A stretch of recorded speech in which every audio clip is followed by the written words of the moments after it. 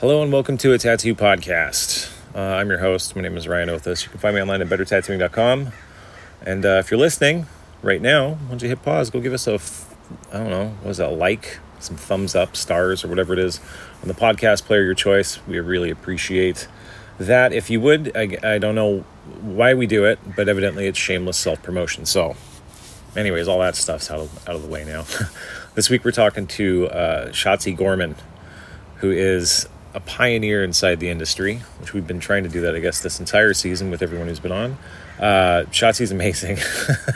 Not only did we hear, I got to hear so many really cool stories on and off the mic that, and some I probably shouldn't even repeat, but just talking to him got me all inspired. This week has been pretty hard,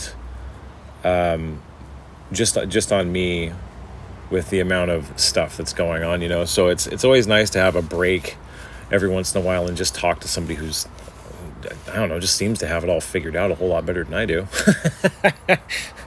So anyways, I won't leave you up, hang you up too much here on the front end, but if you want to as well, you can go ahead and shoot us an email if you want to talk to Shotsie. You can find him online as well at Shotsie Gorman on Instagram, and he's on Facebook and stuff too. We'll have links in the show description. But he has a call out if you guys want to talk, or if you want to discuss a few things that he said, and you're willing to be, polite about it, just reach out, get in touch, and he'd love to have a chat. Anyways, here's the show. Thanks.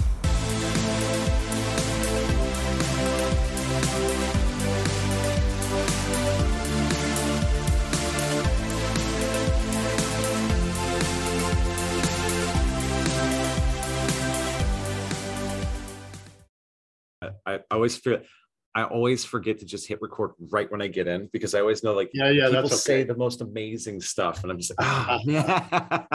Well, you can just ask me about it again if you'd like. So. Oh yeah, no, that's cool. We'll go right through the cut. It's fine. So I guess to start, I'll do some heavy editing, at least on the front end. Is there anything that you don't like talking about? Well, any topics that you just don't want to touch? Not really. I'm open to it. Yeah. Whatever happens. I'll tell you if it happens that I don't want to talk about it. All right, roger that. Yeah, I always try to just be a little bit respectful. Yeah. The goal of doing that this season this year is just trying to find the stories, and like the vibe of tattooing, where it came from, to like how we got to where we are now, which I think is lost. There's so many new people that have no idea how much effort came from previous generations to get us to where everyone has a tattoo now, and when I was going through my guest, hopeful guest list, you were like number 4. So I knew I had to try and entice you by getting other people, kind of do the circle around, hey, check out who else I've talked to, to try and get you on, because I did some snooping for a few months just about you, and reading about what you've done, what you've been through, and it's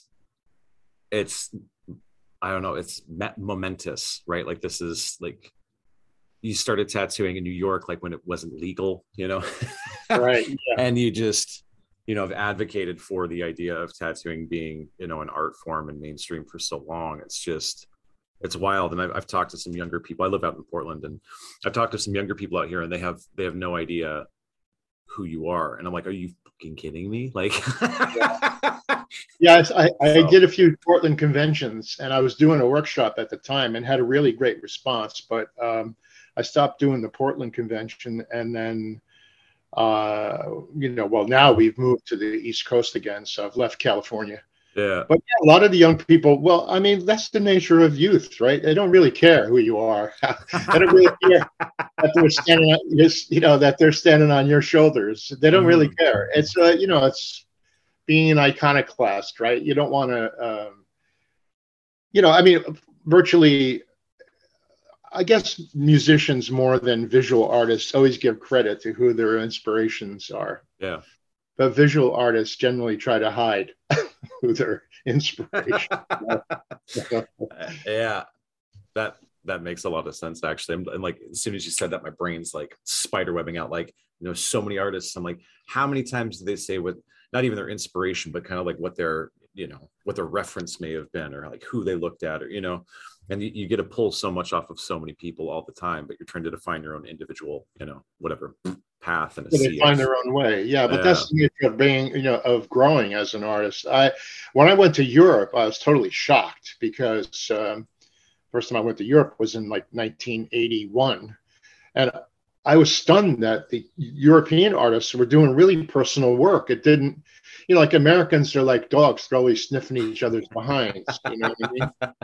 Yeah. And so whenever somebody says, "Oh, I like that," they steal it, and they claim that it's theirs. But in Europe, everybody was even in the 80s. I mean, people were really doing personal, work, and were guided by their own muse.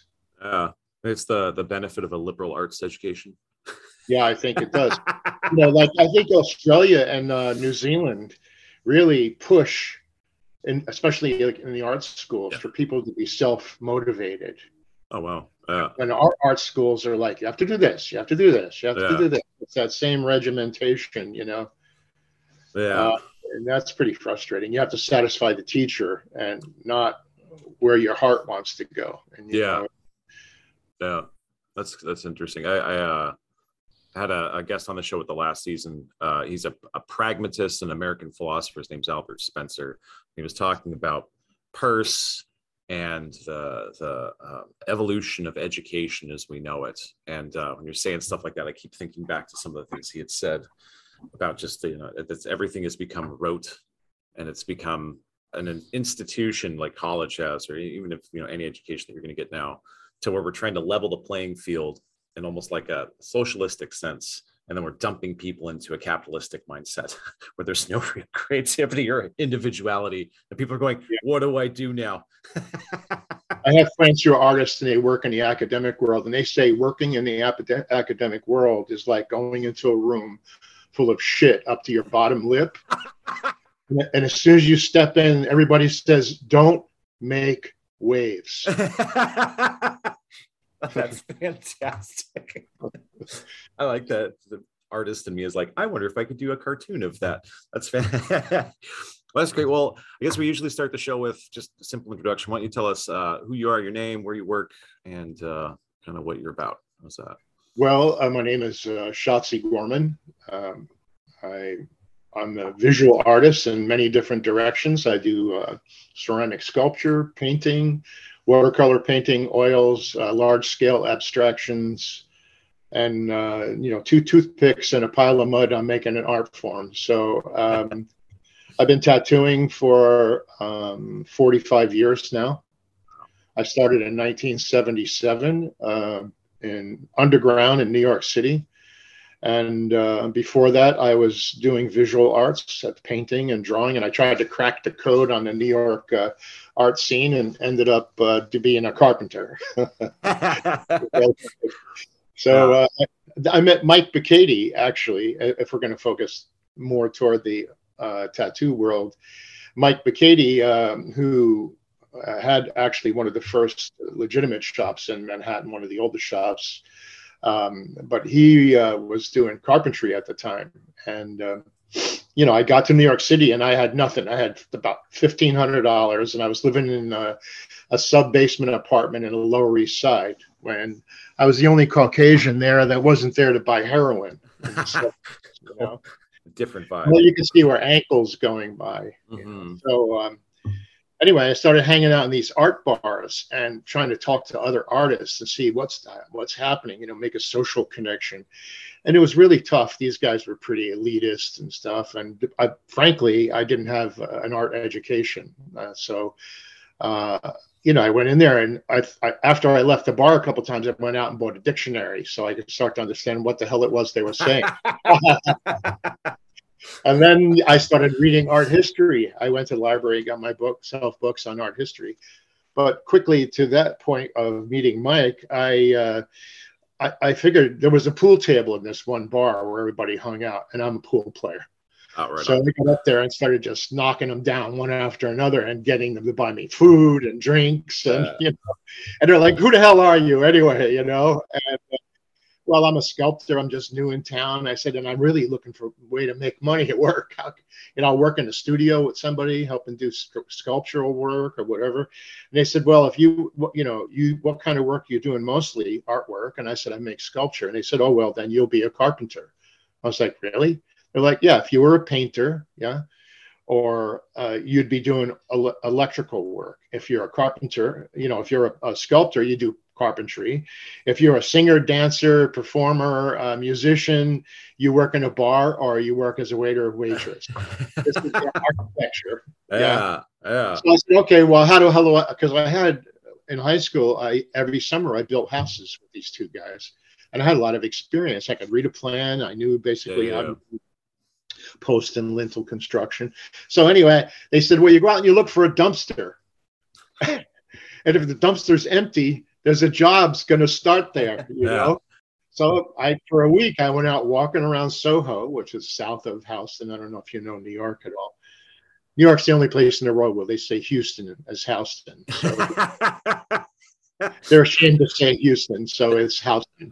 Yeah, we got Couch Street in Portland, and it's called Cooch. So, okay. Yeah. Anyways, yeah. I like that, Cooch. We think of Cooch as a whole other thing. But, yeah, absolutely. So at any rate, I go out. I'm looking for a dumpster, and I find one. And these two guys are getting off the freight elevator, and I said, "Hey, what floor? Isn't that job on the 4th floor?" And they're like, "No, it's on the 3rd floor." I said, "What's the contractor's name again?" And it's Mike Bacchietti. Okay, and the elevator closed. And I was like, "Shit!" So I just started yelling up to the 3rd floor, like 38 feet in the air. Mike Bacchietti. And he sticks his head out of the window and he looks at me and he's like, I said, send down the elevator. So he sends the elevator. The elevators, they open up like this. Yeah. And I step out and I got my hand out. I'm like, hi, Mike Bacchietti. How you doing? I'm Shotsie Gorman. He goes, who the hell are you? He goes, well, I know you. I'm like, no, you don't know me. I said, but I'm new in town. I can do carpentry work and I'm a sculptor. And I understand that's, that you're an artist also. And he just looked at me like shaking his head, like, what did you just say? I took that 5 minutes of courage, right, to go in and just talk to this guy. That's awesome. Yeah. And he said, can you read a plan? And I said, yeah. So he takes me over to the plans, and it's this 3,000 square foot loft building, right? And he said, I just realized looking at the plans that I can't handle this on my own. He said, do you have tools? I said, yeah, I have carpentry tools. I know what I'm doing. I can tell you what's happening here and this and that. And he just laughed. He said, okay, Monday morning, 7 o'clock. He said, Monday morning, 7 o'clock, you get here and we'll do this job. And if you can do what you say you can do, I'll hire you. Good. Yeah. That's how I met Mike Bacchietti. And then we became fast friends, and his family, his wife, and he adopted me, really. They kind of adopted me. And we did a lot of carpentry jobs together. And Mike had some tattoos on his arms that he was unhappy with. He got him in the Navy and when he was younger and wilder. And he decided he wanted to get them covered up. So I started going out with him to different tattoo shops. And I really never thought about doing tattooing, even though I had some hand-picked tattoos that I did when I was drinking Boone's Farm apple wine. And oh my God, I haven't heard that in so long. I love Boone's. I found out later it had formaldehyde in it, so I don't know how good that stuff was. At any rate, eventually, finally settled on this guy, Tom Slick. I know you just went completely out of focus. I don't know if that's it. Yeah. We don't do the video anyways. Ours is just audio. Oh, okay. Hopefully it will snap back. I'm on a bit of an older computer right now. So yeah, there you go. You're right. All right. So at any rate, I started thinking it was my medicine. There you go.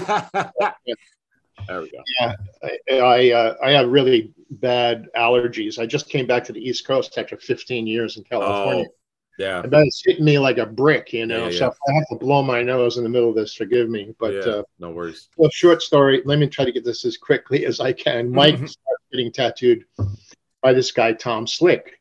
Oh. And he's going to do a Japanese sleeve. And so he starts getting tattooed, and we start talking about tattooing. And I went to the New York Public Library to look up books on tattooing, and there was one book.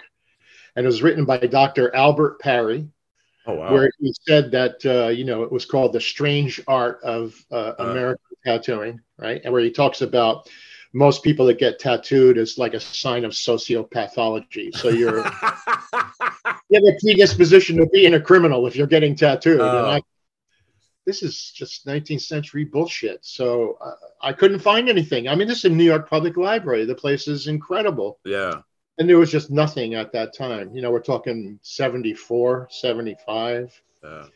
And so Mike met Zeke Owens, and Zeke said, whatever this guy is doing, he's an asshole. He's making a mess out of your tattoos.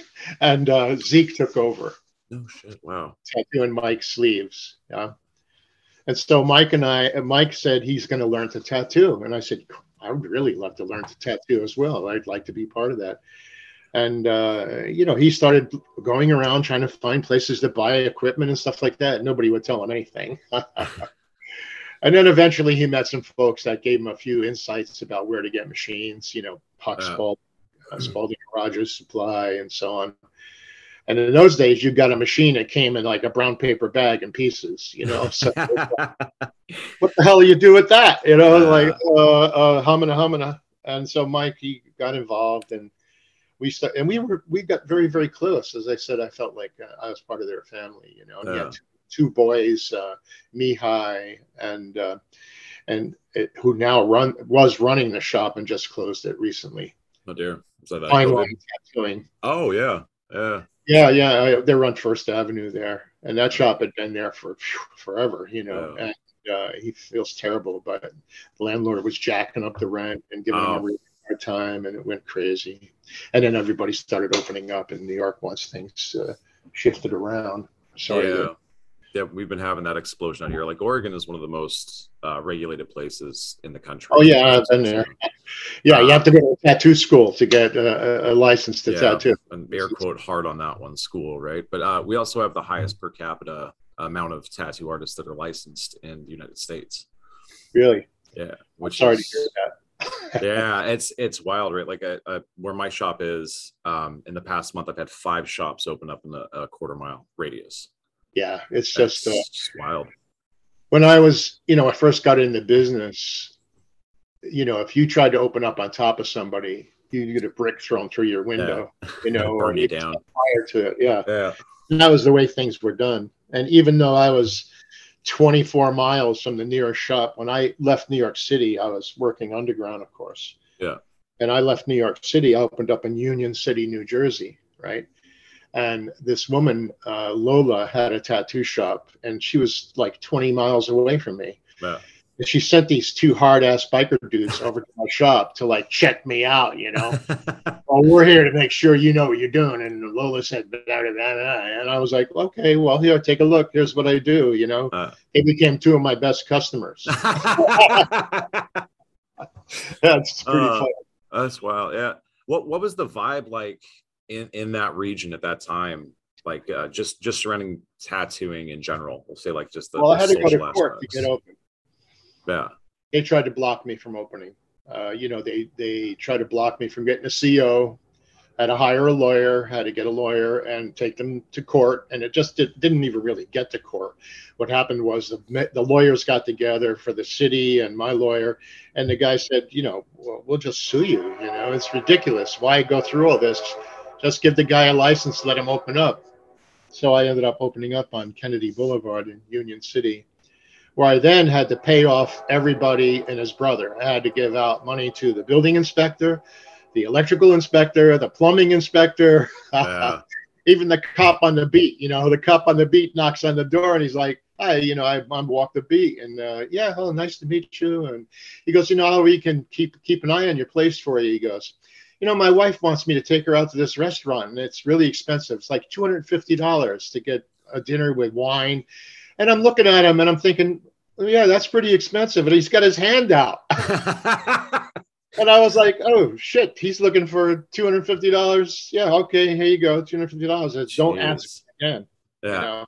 I think you're going to come back here once a month and hit me up for, dinner for 2. Yeah. Wow. And then I was open for 2 months. Yeah. and the Marielitos came. You know the story of the Marielitos? No, that So the sounds sketchy. Yeah, you've seen the film about the drug smuggler. Al Pacino plays. I say hello to my little friend. Scarface. Yeah. Scarface. That's it. So he was a Marielito. What happened was Castro decided to get rid of all these people from the nut houses, right? All the insane asylums, hospitals, and prisons. He put them on small boats and he sent them to Miami. So they hit Miami, 180,000 people. Wow. Before the government even realized it. They didn't see, there are all these small boats, usually they're pleasure boats, right? But they're filled with people. And the Cubanos, there was a huge number of Cubans in Union City already. It was the second largest community of Cubans other than Miami. Yeah. They swooped down to Miami and grabbed all these guys and brought them up. Yeah. Wow. So I'm in town and all of a sudden there's like, 80,000 new people in town from nut houses, hospitals, and prisons, right? So I had, no idea what to expect. I saw it on the news that the cops and everybody was trying to check and find out where these people went.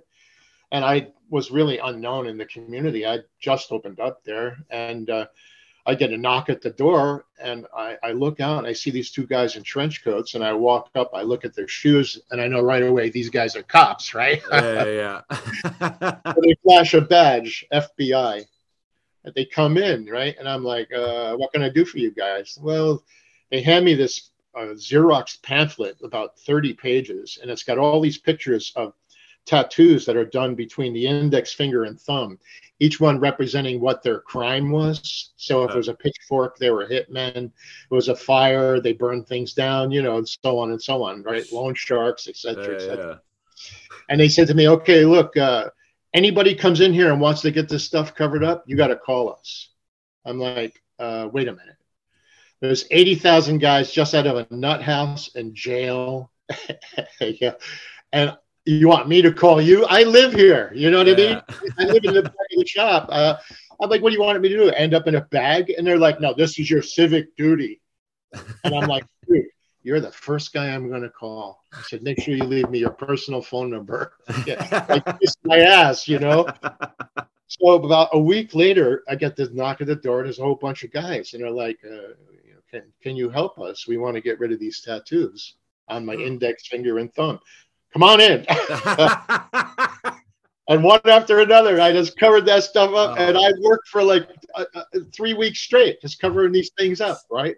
Fantastic. And I'm thinking, well, this FBI doesn't know that I'm doing this. I'm making okay money, and I'm keeping busy, and I'm meeting all these new Cuban people that are coming into the community, right? And suddenly these old ladies started showing, these beautiful old, thick Cuban women, and they all got food.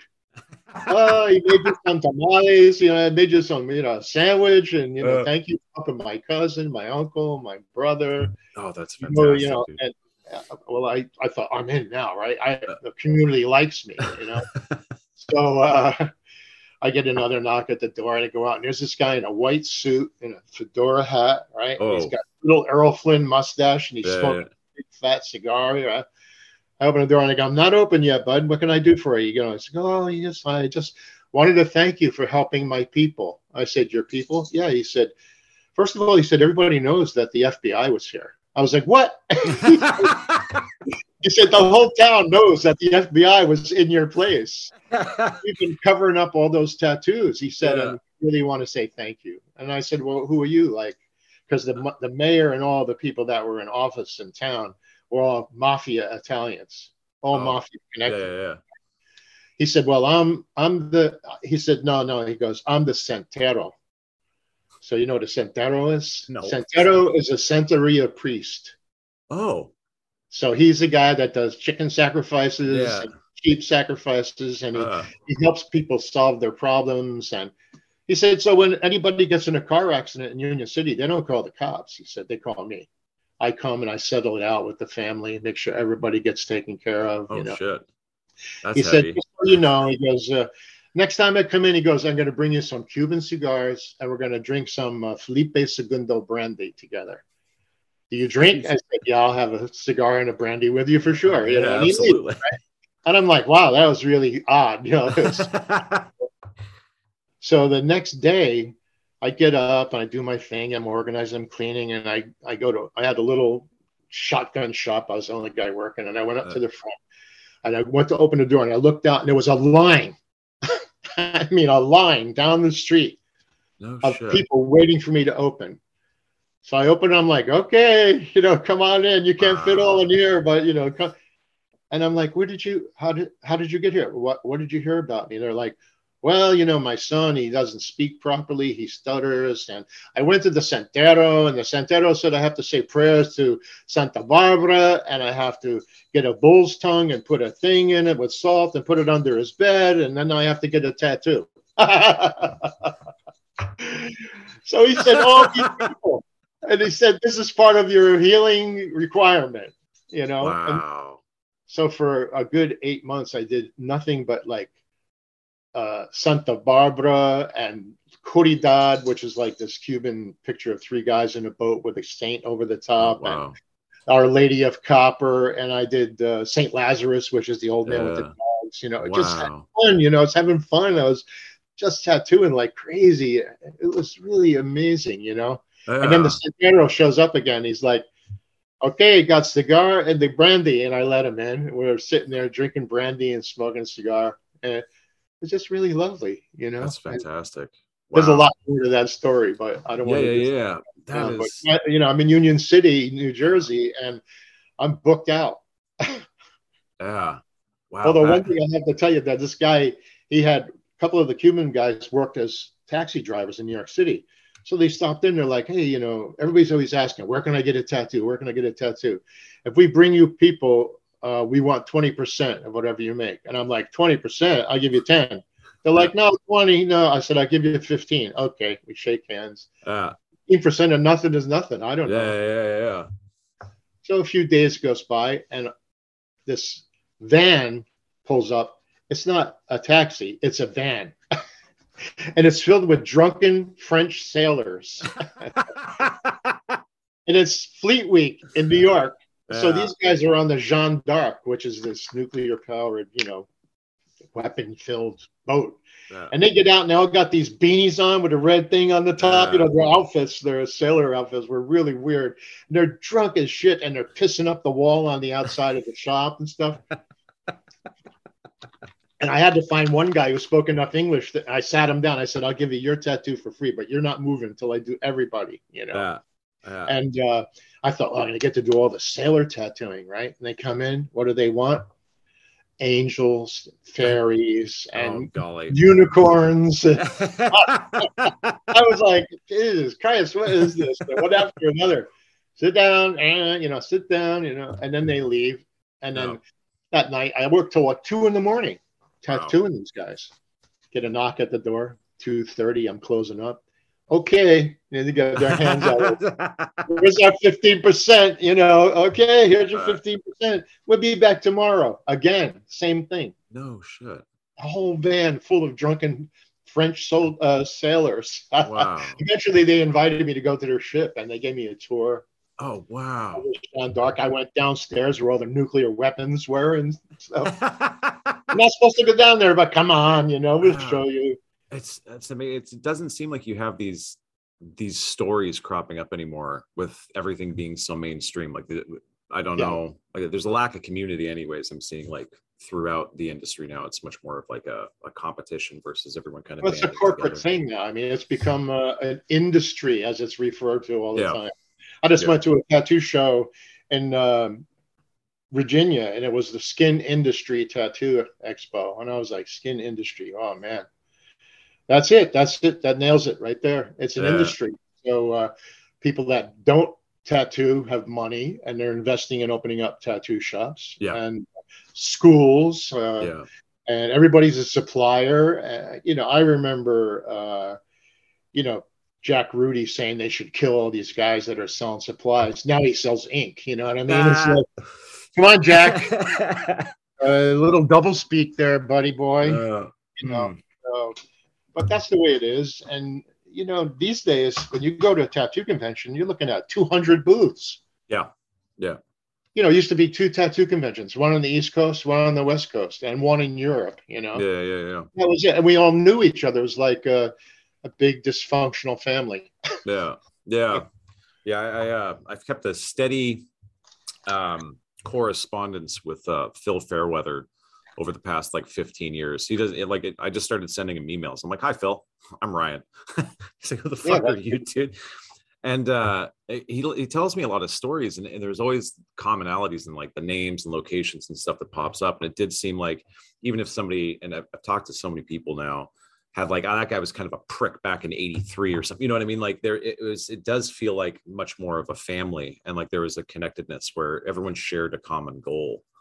And it's not. I don't know if they shared a common goal, but they sure shared a lot of common drugs. That's what I remember. And I remember tattoo conventions being about hooking up and whoever you could find at the tattoo convention. Shit. Wow.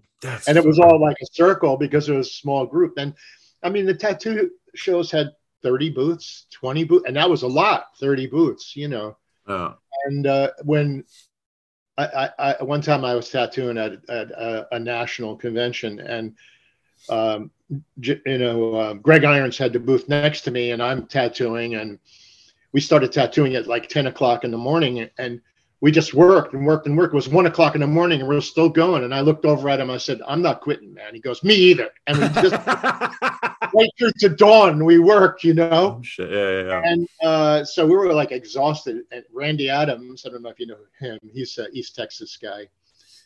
He's been in the tattoo world a long time. He partnered up with Gil Monty, and they did the tattoo shows out in LA called I'm gonna forget what they called them, but anyway, they did a series of tattoo conventions, 3 of them. And so at any rate, Randy comes, and he's got this beautiful girlfriend, Kathy, and you ever see that poster where there's all these girls that are half naked, they get their butts sticking out, and they're in the back of a pickup truck? Oh, yeah. Hauling ass, it said on the thing. Well, she was one of them, right? So she comes up, and she's got a fur coat on, and we're sweating, and we're tired. It's hotter than hell. And I'm like, what the hell is she doing with the fur coat on? And Randy says, "Show him." And she went, "Whoa," And we both woke right up. We're like, "Oh, yeah, we're awake now, man. Let's get some coffee, And I worked with Greg, next to Greg, and Greg was a really super guy, And he tattooed me. That's actually, I'm so, you have to forgive me if I'm bouncing around here, but this is how I met Henry Goldfield. I made an appointment to get tattooed by Greg, and I came out. Lyle Tuttle invited me out to be there for bringing Betty Broadbent into the Hall of Fame when he was first starting his Hall of Fame, and he wanted me to be part of it. So I got out there, and I made an appointment to get tattooed by Greg, and I go to Henry's shop on Broadway, and it's not open yet. And I knock on the door. I see him rummaging around in the back, and he comes out and he opens the door. And I said, "Oh, I have an appointment with Greg." And he said, "All right, come in and sit out front here," and just walks back in the back room, and he's digging around. And I'm like, "So are you Henry?" And he's like, "Yeah, I'm Henry." I said, "Oh, I'm Shotsie Gorman." He said, "Fucking Shotsie Gorman." And then he's digging around in these drawers, right? And he takes something out of the drawer. And, we're a good 20 feet, maybe 22 feet apart. Yeah. And he throws it at me. It hits the wall, right? Boom. And it falls to the floor. I'm like, what the hell is he doing? So I bent down, I picked it up, and it had a rubber band around it. And I had done this tattoo of a tiger, with exaggerated foreshortening with the claw out. And there were no tattoo magazines, so it was only titty magazines and biker magazines that covered the tattoo scene. And this was in We magazine. This picture of the tattoo was a sex magazine, like okay, yeah, one of the first ones to show pink, kind of a thing, So at any rate, Henry says, "I hate this fucking tattoo." He said, "Every fucking sailor that comes through the door brings me this fucking picture," and he saved them all. I mean, he had a fucking stack of them. He fucking threw it at me, and that's how I met Henry Goldfield.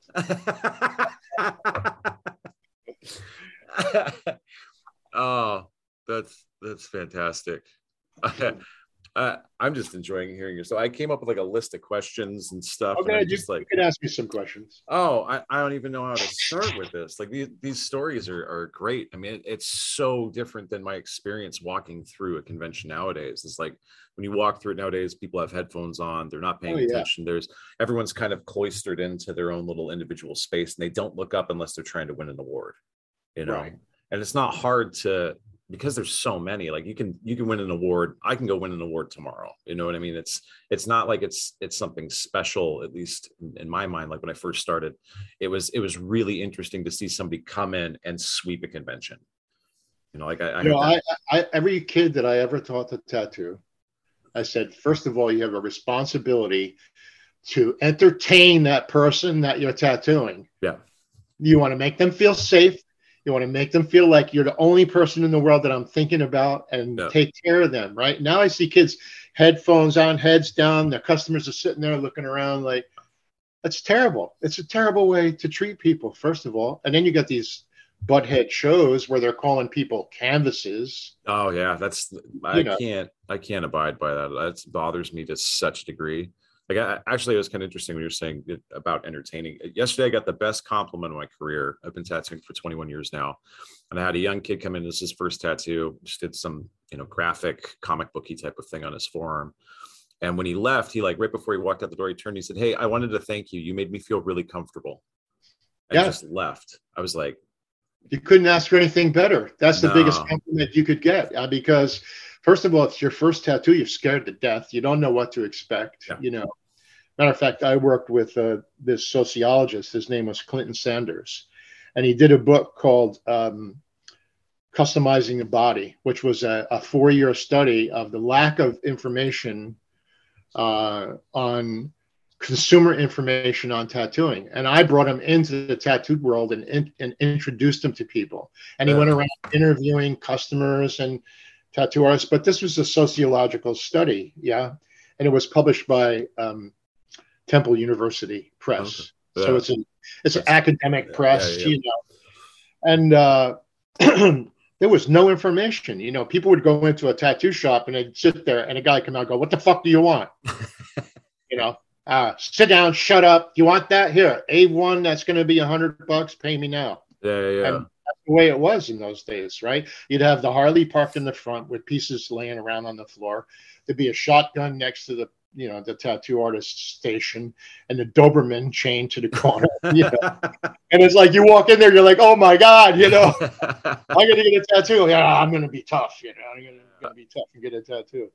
And the first time I went to a tattoo shop and asked the guy how I could learn to tattoo, this was before Mike had committed to learning to tattoo. He opened up his jacket and he had a 38 in a shoulder holster. And he said, "I find out you're tattooing around here, kid, I'll blow your fucking head off." And I'm like, "Well, thank you very much." And whoop, out the door. Okay, this is going to be fun. Yeah. Oof. It still seems like there's some remnants of that culture lingering about, Oh yeah, it never goes away. It's part of what we are. And you know what? I was lucky. I came into tattooing in the 70s. A lot of those old guys were still alive. And I got around, I traveled around, and I sat down with them. I went to see old Doc Webb in San Diego. I actually went to San Diego, and then from San Diego, I had written a letter to Cliff Raven, because I was looking at some titty magazine, and there he is, like, with all these women draped all over him, and there was pictures of his work, and I thought, oh my God, he's like on another level, right? Yeah. So I begged him for a job, right? And he's like, this is before I knew that, he was into the S&M gay scene, And he's like, "You don't want to work here." He said, "Look around." He goes, "See the guys with their asses hanging out of their chaps over there?" I said, "I don't care if they're gay or you're gay or whatever. As long as I don't have to play, I'm in, I said, "I'll wash your car, take care of your house, or do whatever I have to do. But, I'm not going to jump in the pile." You know what I mean?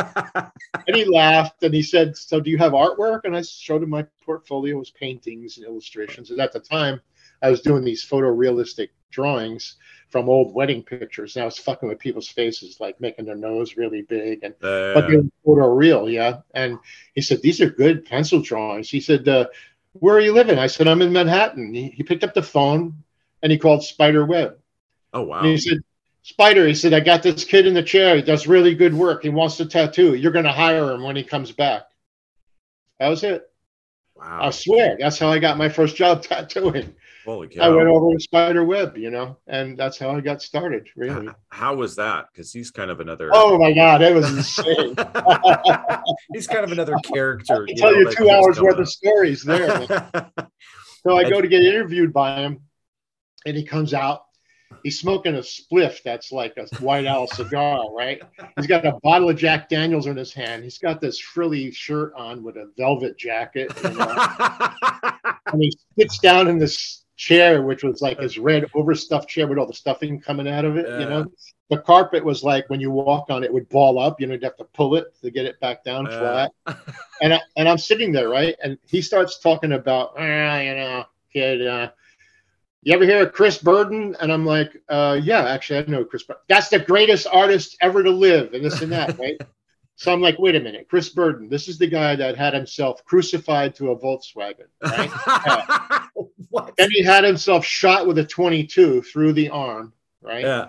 Then he put himself in a room with high tension wires 3 feet off the ground and stayed there for a week, right? Oh my, that's some performance. Then he put himself in a room with wild wolves. I said, you're telling me this guy's that guy's got balls. This is great conceptual art. And I just looked at him. I said, that guy is an asshole with a death wish. I don't know what you're talking about. You know what I mean? And he's like, oh, kid, well, do you know, this and that, right? And he leans back in the chair, right? And he kind of goes into a little bit of a nod. And I'm sitting there like, this is it? What the fuck's happening now? So I said, Spider. And he's like, like that, right? So I went over and I took the joint out of his hand. I put it in the ashtray and I left. I went home. I took a fucking train out to Yonkers, from Manhattan. I'm like, this was a waste of time. Next day, he called me back. You're really funny, kid. He goes, you got the job. And I'm like, what? Really? Okay. I'm funny? All right, dude. Thanks for saving my spliff. So he comes into work, right? And he's got this girl working there. Her name was Ellen. He called her Original Sin. He had to give everybody a name. Yeah. Well, my name is Shotsie. That's it, dude. So he said, Ellen's going to be here. You're going to work, and you're going to give her the VIG, and you take your percentage, and every day she's going to lock up. And I said, well, you're going to be here. You're going to be helping me out, right? I mean, you're going to be teaching me. And well, actually, I'm building a house in Woodstock. He said, I'm not going to be around for a while. I was like, what? Well, I report to work the next day, my little Spalding and Rogers Supreme and my right on, yeah, bag of 4 colors. And I go in and Ellen's like, okay, this is what you do. People are going to come in. You just chat them up. And we got all this flash and all this stuff. And so this kid comes in and he's like, I want a tattoo from Spider Web. Excuse me. And I said, well, I'm sorry, but Spider's out of town, but I can help you out. Tell me what you need. No, I want Spider Web. Out the door. Next one, same thing. More. I'm sitting there for like a week, like with my hand on my butt, right? Doing nothing. So a kid comes in, he goes, 2 guys, and they're like, we want a tattoo from Spider Web. And I said, I'm Spider Web. So I tattooed them, right? So now I'm trying to make money. And it's like 6 weeks before he came back. So I had a bag of money to give him, like, here, man. It's like what I earned, Oh, you did really good, kid. And we're sitting there, and I'm like, you going to help me out now? Because I got pigment shooting out of the top of the tube, and I can't tune the fucking machine. And I don't understand how come my fucking, line work isn't clean and this and that. And he sits down, and we're sitting in the couch, and the red chair is there, and 2 guys come in, right? And they go, we want to get a tattoo from Spider Web. So he stands there and goes, yeah, how you doing? I'm Spider Web. And they're like, no, we want that Spider Web. I said, uh-oh. He's looking at me. He goes, what the fuck do you mean? I'm Spider Web, So he fired me. He fired me. Oh, God. My experience with Spider Web. But I did that. Actually, it was a little time when he was there, so I left it out. But he was friends with Al Goldstein, who published Screw magazine, which was a porn newspaper, which covered the porn scene. So all these porn stars would be in there. And Annie Sprinkle was always in there. You know, I don't know if you know her, but she's now a San Francisco regular, but she was in New York at the time. She did a lot of P movies, so they called her Annie Sprinkle. Uh, but she did a lot of good sex movies, and they were all in and out. Yeah. And then there was this guy, Mark 10.5-inch Stevens, who was going to marry this guy who was becoming a woman. And he was flying to Finland or somewhere in Scandinavia to get these operations, right? Yeah. And every time he'd have something done, where like they chopped off his testicles or whatever they did, he'd come back to the tattoo shop and they were taking photographs and playing music. And I'm sitting there like, what the hell, you know? And they split his penis in half and they shoved it up inside of him. And, you know, this is what's happening, right? Yeah. I had to tattoo this guy's name as Mrs., you know, Mark Stevens, and his name, triple X underneath it. I tattooed Mark 10.5-inch Stevens, and then they were all hanging out in there, you know. And then one day, Spider had released, you know, Pushing Ink, and he's like, "Come on, I'm going to go over to this restaurant, this Italian restaurant." And you go there, and there's like 20 of us sitting at a big long table, and this woman comes in, and she's dressed up like really finely dressed, right? And she's got big pearls, and they're real. You know, you can see everything she had on. It was real. She goes to the end of the table, takes off her little jacket, gets on the floor and goes under the table. So I'm thinking, well, maybe she's giving Spider head or something, you know? And I'm like under the table looking around, and she's licking people's shoes. And she's making her way around the table. And she comes over to me. I'm like, get the hell out of here. I'm like, Spider, what's the story with this girl? And all the, you know, the porn stars are all laughing and shit. They're like, yeah, she comes around once in a while. Usually we lock her in the closet for a few days and turn her loose. Jeez. And she's happy, you know, and I'm like, uh-oh. I wonder what would happen if you took a tattooer fresh out of air quote school nowadays and dropped him back then, what they would do. So before actually Spider left, we had this guy come in. I'm not going to bore you with too many stories. No. These stories are fantastic. Thank you. So the guy comes in, he's dressed up, and you know it's a Savile Row suit, man. The guy is wearing like a $2,000 suit, right? Very Nordic looking, 6'2", blue eyes, blonde hair. And he's, can I talk to you privately? And I'm like, you can talk to me. There's nobody here. You know, what can I do for you? He's like, I want to get my testicles tattooed, like my ball sack. He goes, but I want it polka dotted. And I'm like, okay. He goes, yeah, but I don't want the polka dots to be black. I want the background to be black and the polka dots to be skin. And I'm like, Spider, this guy wants to talk to you, you know? The little Spider comes out and he's like, yeah, sure, 7,000. Just like that, right? The guy's like, yeah, fine.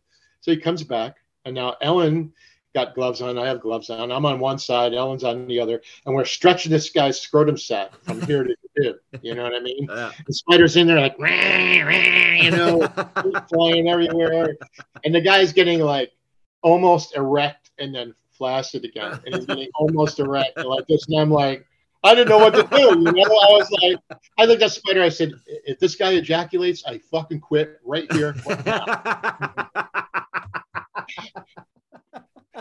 That's not all of it. About a month later, he comes back and he wants his penis, the shaft of his penis, done like with railroad track pattern. And then he goes away. Spider didn't need any help with that one.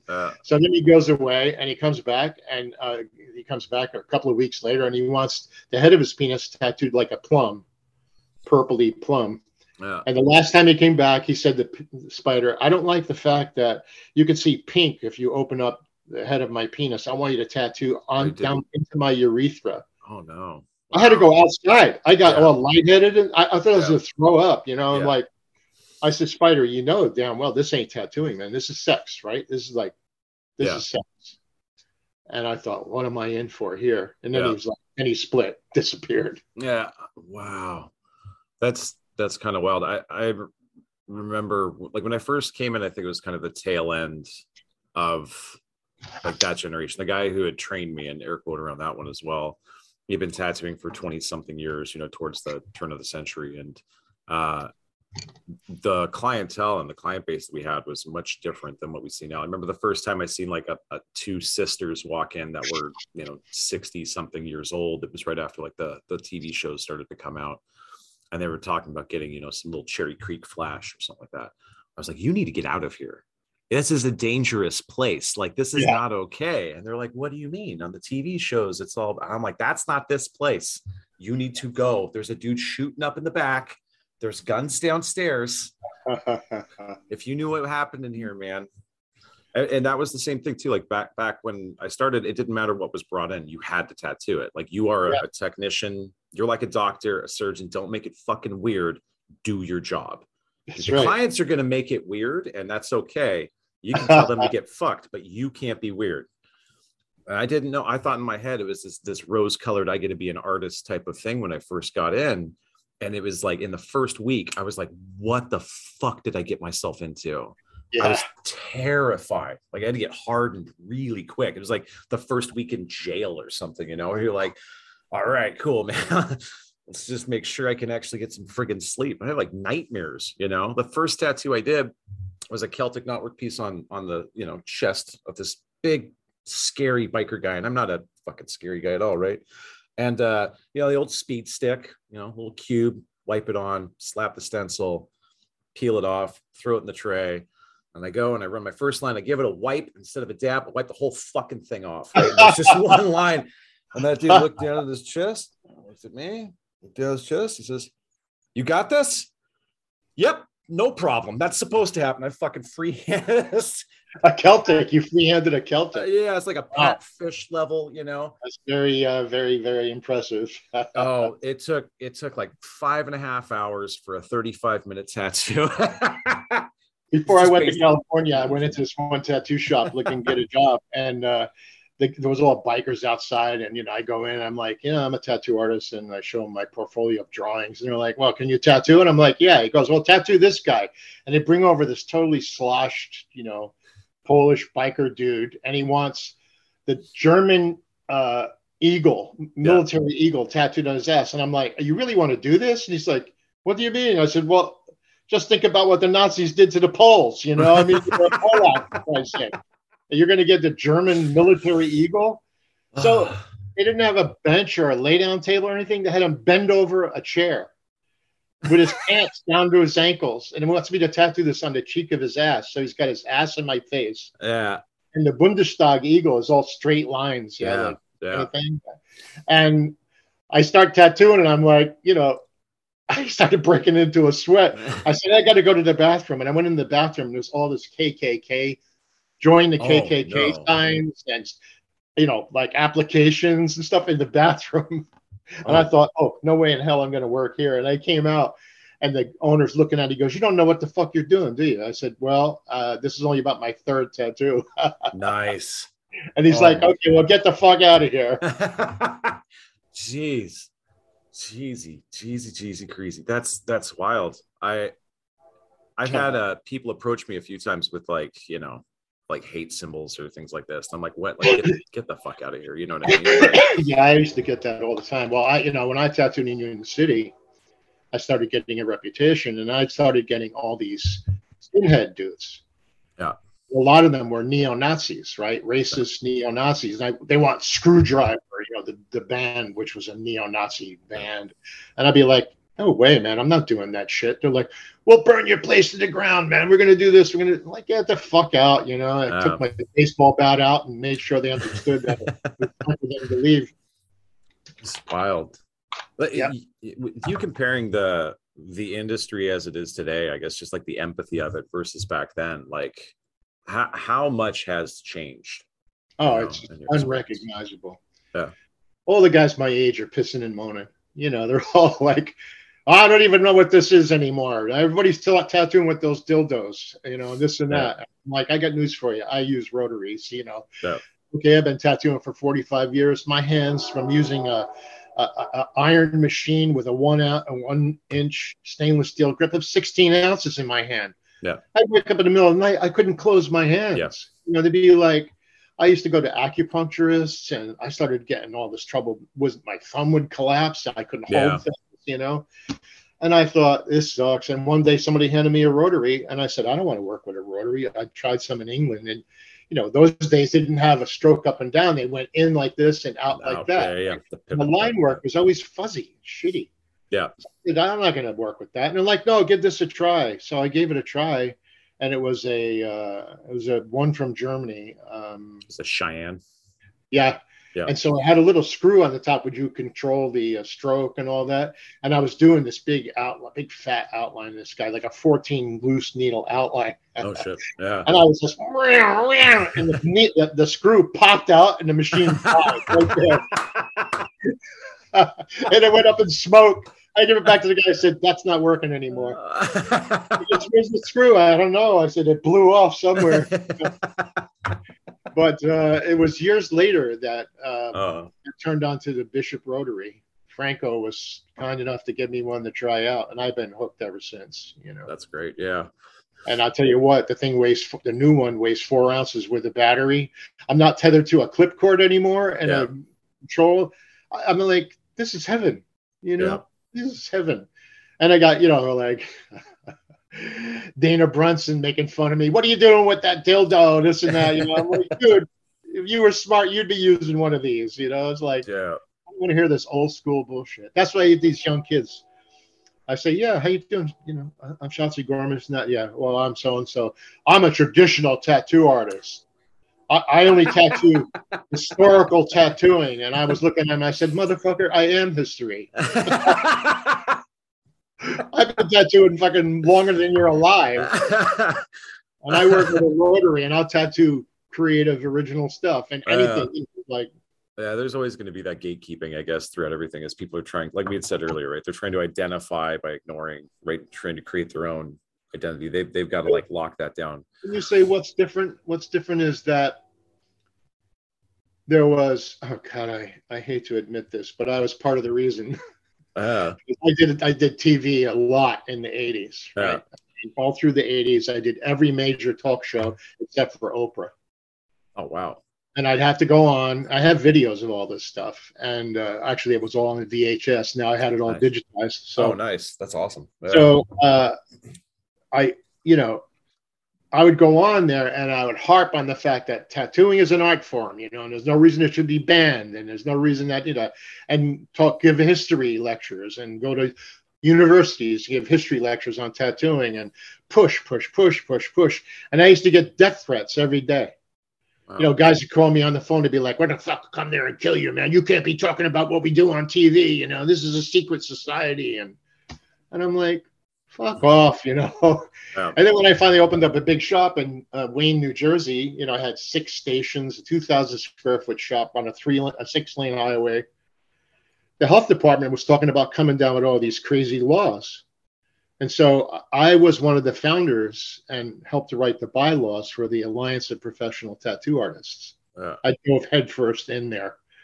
And not only that, but I started a group of people in New Jersey that met with the head of the health department of the state of New Jersey. And we set down a set of standards and practices for tattooing in New Jersey. You should have seen my mail then. Oh, boy. Yeah. You can't be talking to these guys. I said, hey, here's what they want to do. They want you to wear a gown, a face mask. The tattoo booth has to be all tile, has to have a drain in the middle, and you have to hose the whole place down after doing a tattoo. I said, they think we're doing major surgery in here. Yeah. And I was on Morton Downey Jr. show. Oh, wow. Mouth. And he had 2 doctors on. And I started talking. I started like putting my 2 cents in. And he said, during the break, he came over to me, he goes, I'm leaving your mic on. Normally, he said, I control the mics, who talks, who doesn't. You can jump in there anytime you want. So these doctors start, talking about how dangerous tattooing is and hepatitis. And I said, can you tell me how a tattoo is done? How is it actually applied? Well, they take a hollow needle and they inject pigment into the skin. I said, you ever hear the phrase, a little knowledge is a dangerous thing? And from there, I just went on and I went on this tirade, right? And when that show hit the air and I went back to the shop, man, there was just 100 people outside waiting to get tattooed.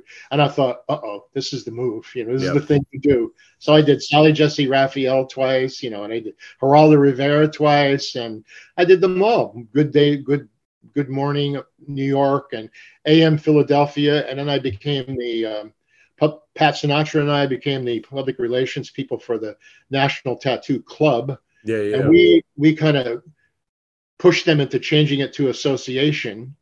And I was trying to get them to hire lawyers and people to come in and talk about the bans across the United States. Yeah. There were 6 states still illegal when I started tattooing. Yeah. You couldn't tattoo in 6 states completely. Yeah. I mean, it was a long, hard road. You know what I mean? I had to go to court everywhere I opened up. It wasn't like I could just go in and make a deal with the landlord. You know, we went into one place and we went in to get a business license, and the woman behind the desk said, "Well, you have to fill this out in triplicate," and it was all these papers, and she threw them on the floor. Wow. She said, "We don't want no disgusting tattoo shop in our town." And I'm like, "Well, I got news for you. You don't have an ordinance against tattooing, so we're a business and we're going to open up in town. We already have made a deal with the landlord and so on, and we'll fill out the paperwork and go through the process." The next day, they held a meeting of the emergency meeting of the town council, and they banned tattooing. So I had to go to court because the ban was put in after I applied. Oh, you get grandfathered in. That's actually, well, that's great. Well, No no, competition. I didn't want to get grandfathered in. I wanted to beat them down, and I did. Yeah. It cost me 10 G's Oh, wow. to win, but I won. And then a tattoo shop opened up right across the street from me for $150 for a license. And I put out 10 G's, you know. Well, what happened with your association with the APT and the NTA at the time? I just decided to step out of the APT because at the time it was in its infancy. Yeah. There was some controversy and some money disappeared, you know, and then one of the people that was involved with it called me on the phone and said, "I'm not going to give any names here." Yeah. No, we don't do names. We're starting another corporation, right? And what we're going to do is we're going to go around to each state and go to the health department and meet with the state officials. And people, when they go to open up tattoo shops, are going to have to go through our teaching, our classes. So we're going to become like the Board of Beauty Culture, which is not a state-run business. It's an independent, for-profit thing. And I said, "What? You want me to do this so that we're going to tell people we have all these new ways to tattoo? We're going to go into their state, and then the state's going to tell them they have to take our classes? No, thank you." I said, "You're going to be dead. You know, they're going to find you like in an alley somewhere." First of all, I said, it's the wrong-headed move. Let's move a little slower. We've got a lot of guys that have been tattooing 25, 30 years here that don't know about proper sterilization, and you know, they just don't know, and this is what they need to be educated on. And I said, okay, so I had to get my lawyer to send that person a letter saying, take my name off that corporate paper, you know, and that's why I stepped away. And it was some other personal stuff too, you know, at the time, but I stepped away, and it's grown and it's grown and it's grown, and now my last apprentice, Mick O'Haran, is the vice president of APT, and he owns my shop now in Wayne. Oh, right on. Yeah. And I got there, and I'm doing guest spots in that shop that I built by hand. I did the concrete floor, I built the walls, put in the sliding doors, you know. And I look around there, I'm like, oh my God, I did this, I did that. Yeah, surreal. Very weird experience. Yeah. You know? I was out of there 17 years. And I'm going back and doing guest spots. But, you know, I jump around here. But the APT was the right thing to do. Yeah. And it is the right thing to do, especially now with the new legislation. It's already been passed. Yeah. There needs to be professionals handling the negotiations on these things, you know, and they're going to be the ones to do it. So the APT is something I think all professional tattoo artists should join, you know. Yeah, I'm with you on that. I think that there needs to be just better communication. It's like if we look across the board now, everything is so polarized and everything is so political.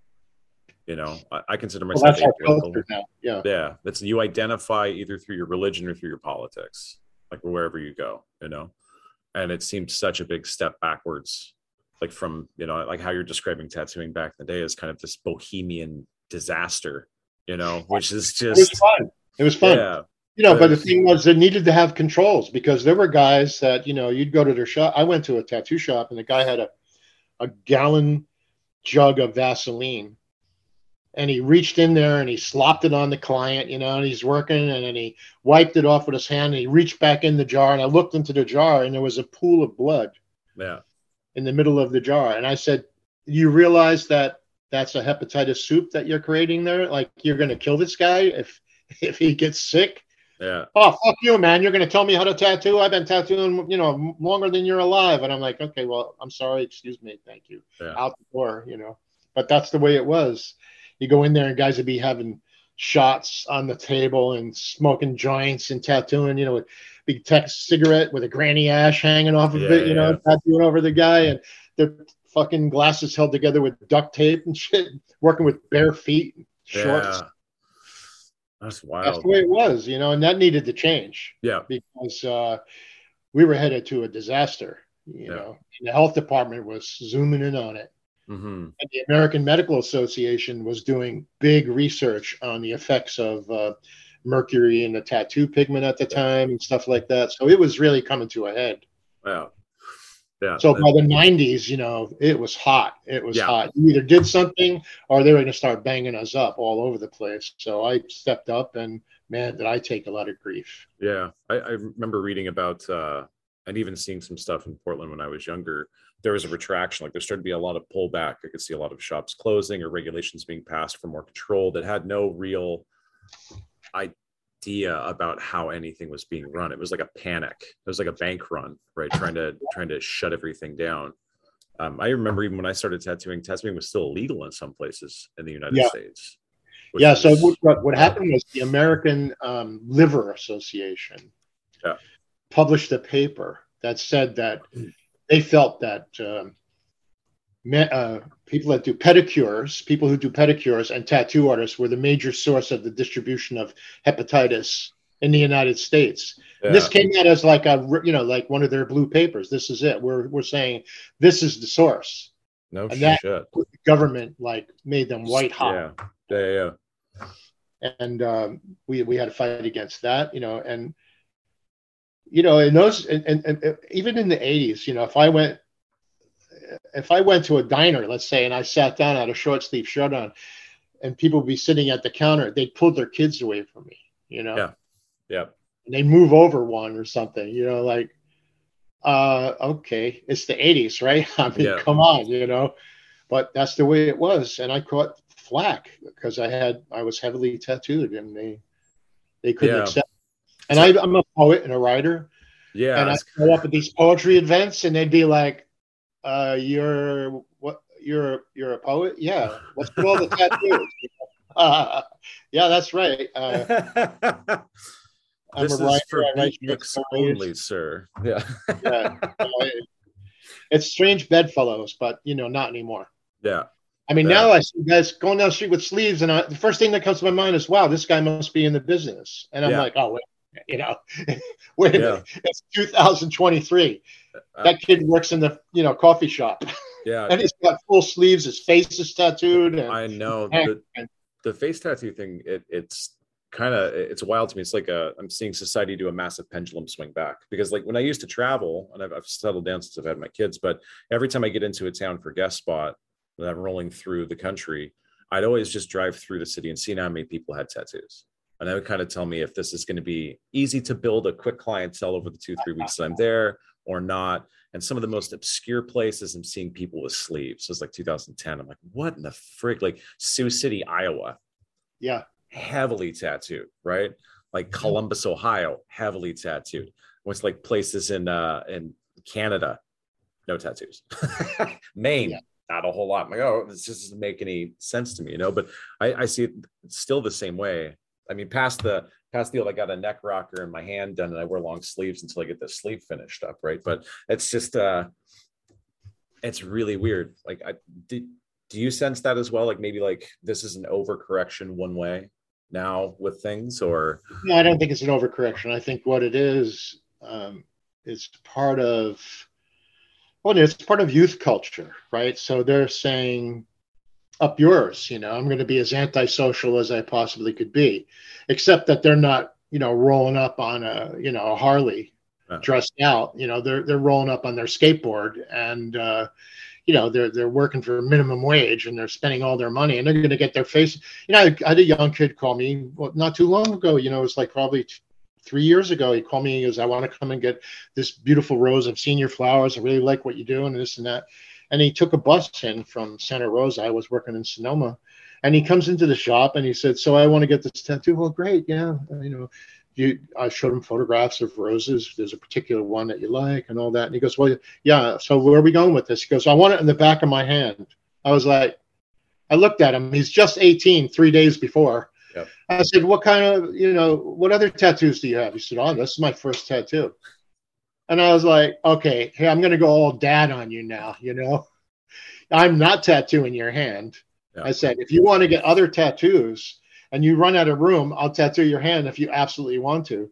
I said, but are you like independently wealthy? He's like, no. I said, well, you're not going to get a job. So they call them, and now they do it ironically. Oh, yeah, I'm going to do a job killer today. You see tattoo artists. Yeah. Yeah, I'm doing a job killer today, tattooing somebody's hands. And, years ago, I tattooed this girl. She was a receptionist at a really posh hair salon back in the 70s. And she wanted this wedding ring, right? And I said, look, I don't tattoo hands. And she wanted a little crucifix on the top of it kind of thing. Right? Yeah.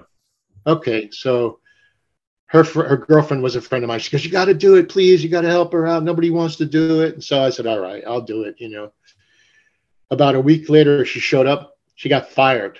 She had a Band-Aid on her finger until the thing healed. Took the Band-Aid off, and her boss saw it and just said, that's it. You're gone. She worked there for like 10 years as a receptionist. Wow. And just fired her. And that was it for me. I thought, I'm never doing this again. Yeah. Yeah. But it's different today. You see kids with tattoos on their faces and hands, and they're working at places. Yeah. And the culture has changed. But it's, I don't know where to really begin with this. But I would have to say this, that, okay, so when I started tattooing, if I said to a guy, oh, you want me to do this like Viking warrior on you? He goes, what do I look like? A queer? Yeah. I'm going to get a guy tattooed on me? I'm not getting a guy tattooed on me. I want a wizard. Yeah. Well, what's that? That's a guy, right? I want a wizard, or I want a Pegasus. But then what happens is that, like in our culture in America, anything that has real value gets monetized. And it gets homogenized and it gets mixed up, right? And before you know it, Pegasus becomes a pegacorn, a winged horse with a horn. Well, I got news for you. That's a mix-up. That's not the real thing. And they go out there. Well, I'm like, I'm not going to do that because Pegasus represents this, a unicorn represents that. They have no idea what the hell that is. And then they come in and want quotes, and guy comes in and he wants a quote. A quote from George Santayana about how if you don't know history, you're doomed to repeat it. I said, first of all, that's not what he said. I said, this is what he said. And he said, it's credited to Albert Einstein. I wanted to say by Albert Einstein. I said, whoa. So I take him over to the computer and I'm like, look, this is the quote, the actual quote. And it's from a philosopher named George Santayana. Yeah. And he said, I don't care. I want it this way. I said, you want me to write it wrong and credit it to Albert Einstein, even though now you know? And he was like, yeah. I'm like, okay, there's the door. Yeah. But he went to another tattoo shop and he had it done.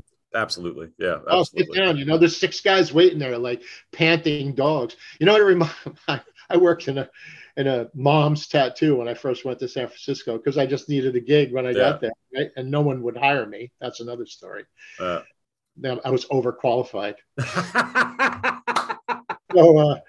So I'm working at mom's, and it's like, you remember that show about the hookers, the ranch, what was it called? The something ranch. Where all the hookers would run up front when the guys would come in. Oh, yeah. They were in Las Vegas, the Bunny Ranch. Yeah. The Bunny Ranch. And they all come out and they line up, and they kind of got their glass shoes on with goldfish in it. And the boots are hanging out. And it's just like that in the tattoo shop in San Francisco. One person comes through the door and everybody runs up to them. Like 6 guys are in line and they're panting and shit. Take a look at my book. Take a look at my book, And I'm like, don't you have some rules in this fucking place? Yeah, like, Lord of the Flies. The oldest guy here gets the first job, or the first guy through the door at work in the morning, or the guy who has the most time in the shop. And then you split out the walk-ins. But no, it was just like, you all run up and start flashing your boobs and stuff. And I thought, this is really weird, man. I've never seen anything like this before. But that's the way it was, you know. That's why I keep thinking. So that was the beginning, right? I mean, you know, you're like the beginning of this. I mean, I visit tattoo shops now, and there's 15 people working in one shop. Yeah. And they put up lay down benches. You can't even get to the bathroom. You can't do anything. It's like, what if there's a fire? Yeah. Dude, you know, back door's got a big lock on it, you know, and it's like, wait a minute, how are all these people making a living? Well, they're working shifts, and this guy only does this kind of work, and that guy only does this kind of. I'm like, what the hell? Yeah. Made no sense to me, you know. Yeah. But then I've been pretty stubborn, and, you know, I was pretty arrogant when I was young, and I just didn't put any flash up. I was like, no flash. People would come in the shop and they go, is this a hair cutting salon? Or you know? No, we just do our own artwork here. Yeah, I remember the pivot towards the full custom shops happened in my like tattoo lifetime so far. And I thought it was really weird because there was like this very strict designation with the street shops you walked. It was a very strict vibe, you know, and you have like the beginner shops where it's like behind a head shop, you know, it's kind of like tucked back at certain places. And you walk into a full custom shop and they're always themed. You'd have the Asian inspired one, you know, or the right. And it was really interesting. And now everything is, like you said, homogenized. It's all been created. Yeah. I keep wondering if there's, they call them mashups. Mashups, yeah. And I'm wondering if it's that loss of apprenticeship. You know what I mean? Where there hasn't been. I don't think so. I just think it's an American cultural thing. It's just culture. It's just. Yeah. Because nothing means anything. Nothing has value. Nothing has history. It's just what's happening right now, right at the moment. You know, and especially with the advent of the internet. Yeah. It's like nothing. You know. People go online now to shop for tattoos, and they walk in, they stick their phone in your face, and they're like, I want this tattoo. And I'm like, well, that's already somebody's tattoo. They're like, so, but I want it. Well, I'm sorry, but, you know, that artist drew it up for that tattoo person, and they collected it. They went through the process, and it means something to them. It's got nothing to do with you. Well, I like it. Well, I'm not doing it. And then it's a, drive up the road 10 minutes that way, there's another tattoo shop. Then drive up 10 minutes that way, there's another tattoo shop. And they'll put that on your forehead if that's what you want. But I'm not going to do it. And they're like, I got this money. I got this money. And I'm like, shove that money up your butt. You know, I'm not doing it. I don't need your money, you know, because I have a set of ethics. I started out tattooing in the 70s. I learned from some of the old men, and I know that you don't put a tattoo on upside down. What's wrong with you? You should get the shit beat out of you for putting a tattoo on upside down. Honestly, really, what the hell? Starting a sleeve at the wrist. You know, right. So we're in this like ultimately narcissistic culture where people send pictures into the internet of everything they eat. Yeah, it's like, what is that all about? You know, I don't want to see what you had for lunch. You know, what the hell? I want this tattoo, and I want it written in Pig Latin upside down so I can see it, you know. Like, oh, f yourself. Like starting a sleeve at the wrist and working up. Never got that. I never understand it. But I mean, I never understand why artists. Yeah. Sorry, there's a train going by here. It's like Hot Works Express over here in New Hope. Nice. An old steam train that goes by, and all the tourists get on it, pay some stupid amount of money to drive for 10 minutes up and down. And it always blows its horn every time it hits across the street. At any rate, you know, and I go to tattoo shops and I do guest spots, and I see guys that have been tattooing 30 years. Oh, I want this Ganesha, you know, and then they show it to them, and they're like, no, I want it the other way. And they're like, okay. Like that. Yeah. I'm like, what the fuck are you doing? Like, you know that's wrong, right? Yeah, but that's what they want. Yeah. You know, and if I don't give it to them, they're going to go to the guy across the street, and they'll want your name upside down. You know, it all started from these pop stars, especially like these rap stars. I can't think of her name, but she got something like "breathe" tattooed on her upside down, so she would remember to breathe. You're going to fucking die if you don't fucking breathe. What do you mean? You know, why do you need a fucking, you know, recording of it? You know, breathe. Oh, right, breathe. And I thought, That's your That's fucking really job. right? It ends up on the internet, and then all these kids are lining up. I want breathe written upside down. No, fuck off. I'm not doing it. You know, I don't really say fuck off. I just say, look, the whole world's going to be looking at the going, well, what does that say? And you got your upside down tattoo, and they're going to be going, what the hell is that? Yeah. Well, I don't care. It's just for me. Well, it's not for me. Thank you very much. Bye. Yeah. That's the way it goes. And a lot of guys look at me and they go, you're crazy. You're passing up all this work. And you know, then there's always that aspect of tattooing where, like you said in the beginning, you know, if you're working in a place and they said, this is what you're going to tattoo, you tattooed it, you know. Yeah. And now it's like, you want it upside down? You want shit written on your forehead in Old English? Okay, sit down. Yeah. The consequences to that person's life are huge. Yeah. And I always sat down with my employees and my apprentices and I said, you have a real responsibility here. You're going to change that person's life. Yeah. You're going to make their identity completely different than it was before. Yeah. And you better think about that responsibility. You want to go home at night thinking you wrote shit on some kid's forehead? Yeah. Where is he going? You know, he's a future suicide case. Yeah. You know what I mean? Yeah. So, but now people laugh at me. They go, well, you know, who are you to tell people what they can get and what they can't get? I said, I don't tell them what they can and can't get. I just won't do it. Yeah.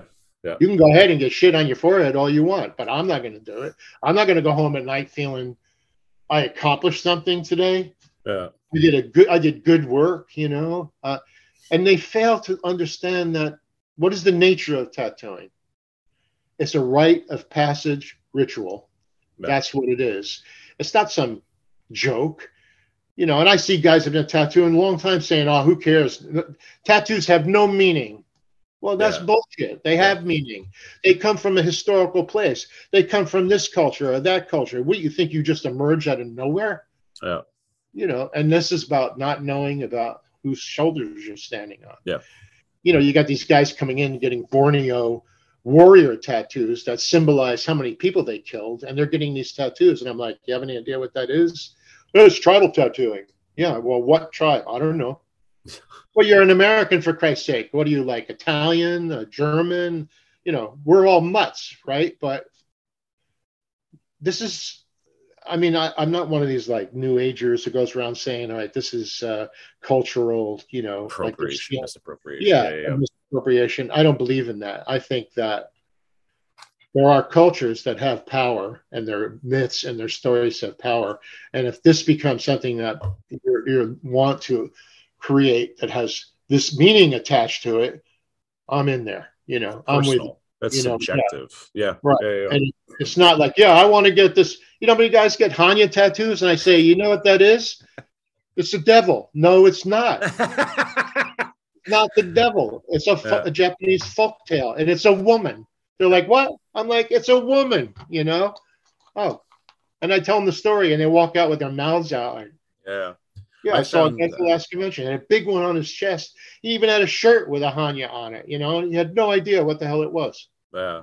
I found myself actually doing that a lot now and everyone I work with has called me kind of crazy for taking the time to do it, but I spend so much time on the front end, educating, talking. And like one of the first things we always do is we got to answer stupid questions with this tattoo. And those are things that you're not thinking about. You're going to be thinking about the process, the pain, the healing. And then after that, you're going to forget that you have it, even if you know that you have it, because it's going to become a part of you. But every time that you interact with someone from there forward, and they're going to ask you a stupid question, it's going to degrade the utility of that tattoo, right? So let's answer all of the stupid questions right now and think about how this is going to go and what's going to happen in the future, and just expand our mind a little bit rather than just jumping in. You're a dad. Yeah. That's what they're going to tell you. What the fuck are you, my dad? Yeah. Yes, I'm being your dad right now. I'm telling you that you're 18 years old. And if you get that tattoo, you're going to regret it, and you're going to be sorry. And then, you know what? You're going to have to go somewhere and get it covered up. Yeah. It's life is hard. Why make it harder? Yeah. But the thing is that today it's a pass. It's like you get a pass. You got tattoos, you know. You want to be, of course, tattooing has always been to identify with a particular layer of the culture. You know, if you were a biker, you got biker tattoos. And, you know, if you think about the history of it, like I have to tell people all the time, when I started tattooing, there'd be articles in the paper that said tattoos, the realm of criminals, bikers, and drunken sailors. Yeah. Well, that's what it was, right? And I have news for you. If you want to identify with a particular part of the culture, they had a series of tattoos that you did. Yeah. Yeah. You don't know the history of it. Criminals tattooed themselves, yes, but how did that get started? It got started because the government started to tattoo criminals to mark them permanently. Yeah. People would know that they were criminals. Yeah. In Japan, you would get the ideogram of the word dog. And if you got busted for stealing, they would put this mark on your forehead, right? And then if you got busted for stealing again, they put the next part of it. And then eventually it would say dog. And then you were treated like a dog. You weren't a human anymore. You were dehumanized. The Greeks, they marked their slaves with tattoos, ownership. So and the French used tattoos to mark criminals. And it's a long history of it. And in Japan, they would tattoo criminal marks on the inside of their arms. This is one of the reasons why the Japanese full body suits leave this open. It's open because you want to show that there is no criminal mark there. But by the same token, if you're going to be Yakuza, you better be tattooed. Yeah. You're going to get tattooed. Because Yakuza, and the reason that the Yakuza get tattooed, I'm not going to go to a history lesson here. Go for it. Yeah, it's because the Yakuza is a right-wing mafia. All mafias are right-wing. Yeah. When the American general got kidnapped by the Red Brigade in Italy, they didn't go to the cops. They went to the local don, and they said, they kidnapped our guy. Boom. 2 days later, the guy is back, right? Because the mafia is nationalistic, right-wing. That's who they are. So they got tattooed with these tattoos that represented the overthrow of the shogun back coming out of the feudal period. Oh. So before the full bodysuit tattoos, which didn't come around to the end of the 18th century, really at the beginning of the 19th century, the only tattoo they got was if they shook hands. It was a caste society. So if your lover was out of your caste, you would shake hands like we do, and they would put dots where the thumb reached. Oh. So if you're in an aristocratic class and your lover was lower class, you'd have these dots, and everybody knew you were married to this one, but your true love was somebody out of the caste, right? Yeah. True love. That was the tattooing in Japan. Yeah. And then, the intervention of the stories of the Tsukuyoden, and then the unification of Japan, and the shogun saying, okay, now we're going to start studying Chinese literature and Chinese history. Mm-hmm. And they put in the Tsukuyoden the story of 100 strong men who were full of tattoos. So people wanted to get rid of the shogun. They wanted to revolt. So they killed his ass under a ginkgo tree, which is why all the Japanese plant ginkgos, like we have the 4th of July, they plant ginkgos to prove and to show that they know that they broke out of the feudal period in Japan. Yeah. And so then there comes the imperial period of Japan. Yeah. So when the imperial period ends at the end of the Second World War, the Yakuza are like, fuck you, we want to bring that back. Yeah. We don't want this bullshit. And so they start getting these full bodysuit tattoos because they want to go back to the imperial form of government. Gotcha. And this was a commitment to say, I'm nationalistic and I don't believe in this democratic crap that the Europeans and the Americans brought over. Wow. And that's why the Yakuza gets tattooed that way. Yeah. Wow. That makes a lot of sense. I was hearing as well from some other people who've worked and studied over there, like with like Po Zhang, he was talking about even in China, like how the local gangster affiliate mafiosos and stuff, how they control and keep things. There's always a pass between like the cops, the legislation stuff. Like they allow each other to exist because they balance each other out in a social absolutely. Sense. Yeah. Well, in Japan, if you're a tattoo artist and you have a shop, you take care of one oyabun, one godfather, and you're not allowed to tattoo anybody else outside of that group.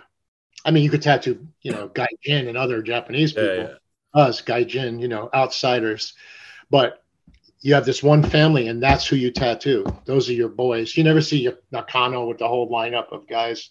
That's all one Yakuza family. You know. Oh wow. And that's the way it is. You know, like Luke Atkinson, who works in Frankfurt, Germany. Yeah. Well, Luke came to work with me for about a year and a half, maybe almost 2 years, and we were working together. And Luke is a great guy and a really fabulous tattoo artist, right? Yeah. So we went to this tattoo convention. I think it was in Holland, and he met this Japanese porn star, and he fell in love with her. So he decides he's going to move to Japan, and of course, you know, he's in bed with her, and somebody comes in the room. She goes, "Oh, let him come too," you know. And he's like, "No, you know, no, just me," you know. So he's this porn star, and she works for the mob. That's her job, right? So he goes over there and he starts trying to set up a tattoo shop. And one day he gets a little knock at the door, and they're like, "Who the hell are you, and what do you think you're doing? You know, you are not opening up a tattoo shop in Japan without talking to us first. Yeah. You know, we're going to get our bit, you know, their pay, like their VIG, and, you know, and you better know somebody that knows somebody. Otherwise, you know, we're going to chop you up into pieces." So he left Japan, you know, literally. Yeah. back to Frankfurt. Smart move. Smart move. Yeah, but that's the way things are. And Japan finally just made tattooing legal. Yeah. Finally. Because it was always in that gray area, you know. Yeah. And I mean, it's a wonderful history and powerful stuff. But all those images that really are the basics for the Japanese full body suits came out of the Sukyuden. But then along comes guys like Nakano, who has all this, gets his brain blown by going into Europe and seeing all this crazy stuff that people were doing. And he started to expand it and really go beyond the limits. You know, he was doing stuff, you know, and then you got Yellow Blaze, who's breaking ground like nobody's business. Yeah, Shige's stuff is amazing. Yeah. It's amazing. Yeah. It's fantastic. And it's right now, I have to say, with all this rigmarole around tattooing and the bullshit with upside down tattoos, there's more real talent in tattooing now than ever before. Yeah. More real, you know, raw, incredible talent. And the young people, that really gets me excited. That's amazing. Yeah. I look at the work and I'm like, wow. I mean, what else am I going to say? I've been doing this shit for 45 years. I've never seen anything like this before. Yeah, 2 years in and just doing something. But then the other side of that coin is everything looks like, you know, it looks like iPad. What's the program for iPad? It's, the Procreate digital sticker. Procreate. Everything's stuff. Procreate. And I'm like, well, wait a minute. You don't do any drawing. You go in, you clip art from other places, you glue it all together, and then you trace tattoo it. And trace it. And then you have nothing to show for it. You know, I thought, this is really weird, because I went around the conventions and nobody has drawing pads, nobody has paper, and it's like, you know, you're a real old fart, man, if you're drawing on paper, you know. Yeah, that happened with about 5-6 years ago. I went to a convention and there was technical issues. There's just a small regional one. I was going there with some friends because they wanted to go and hang out and party a bit. And I remember the thermal faxes they had weren't working. Somehow something broke. No one knew how to fix them. I knew how to fix them. It didn't say shit. There was no Wi-Fi.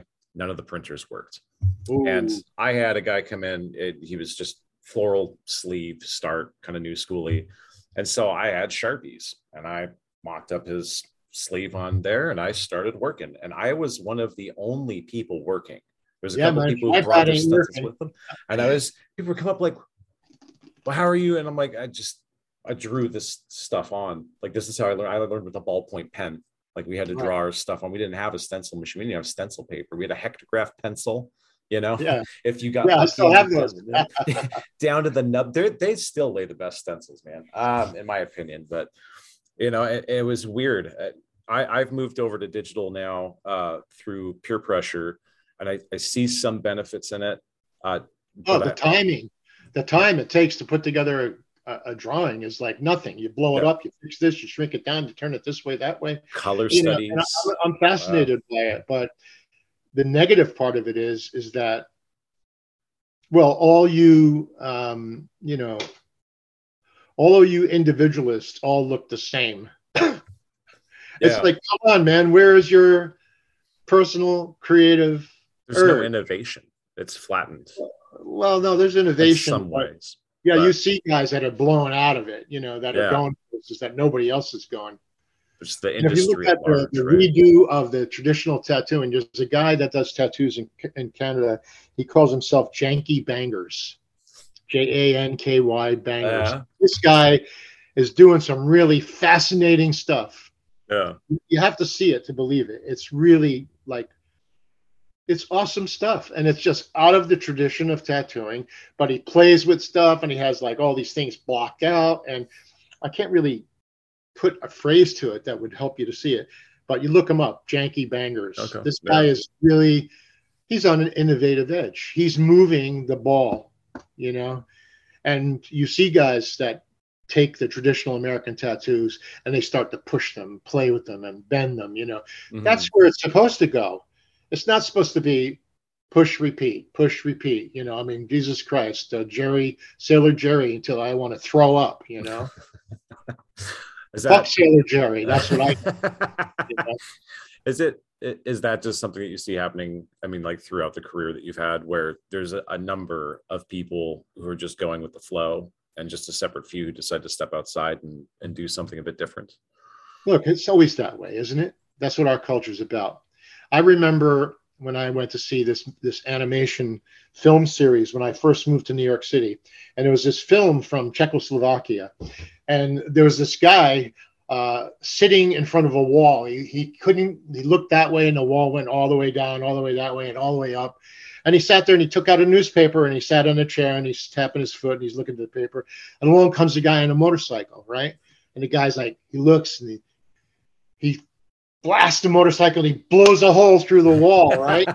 He gets to the other side and he's dead. He's laying there. Dead.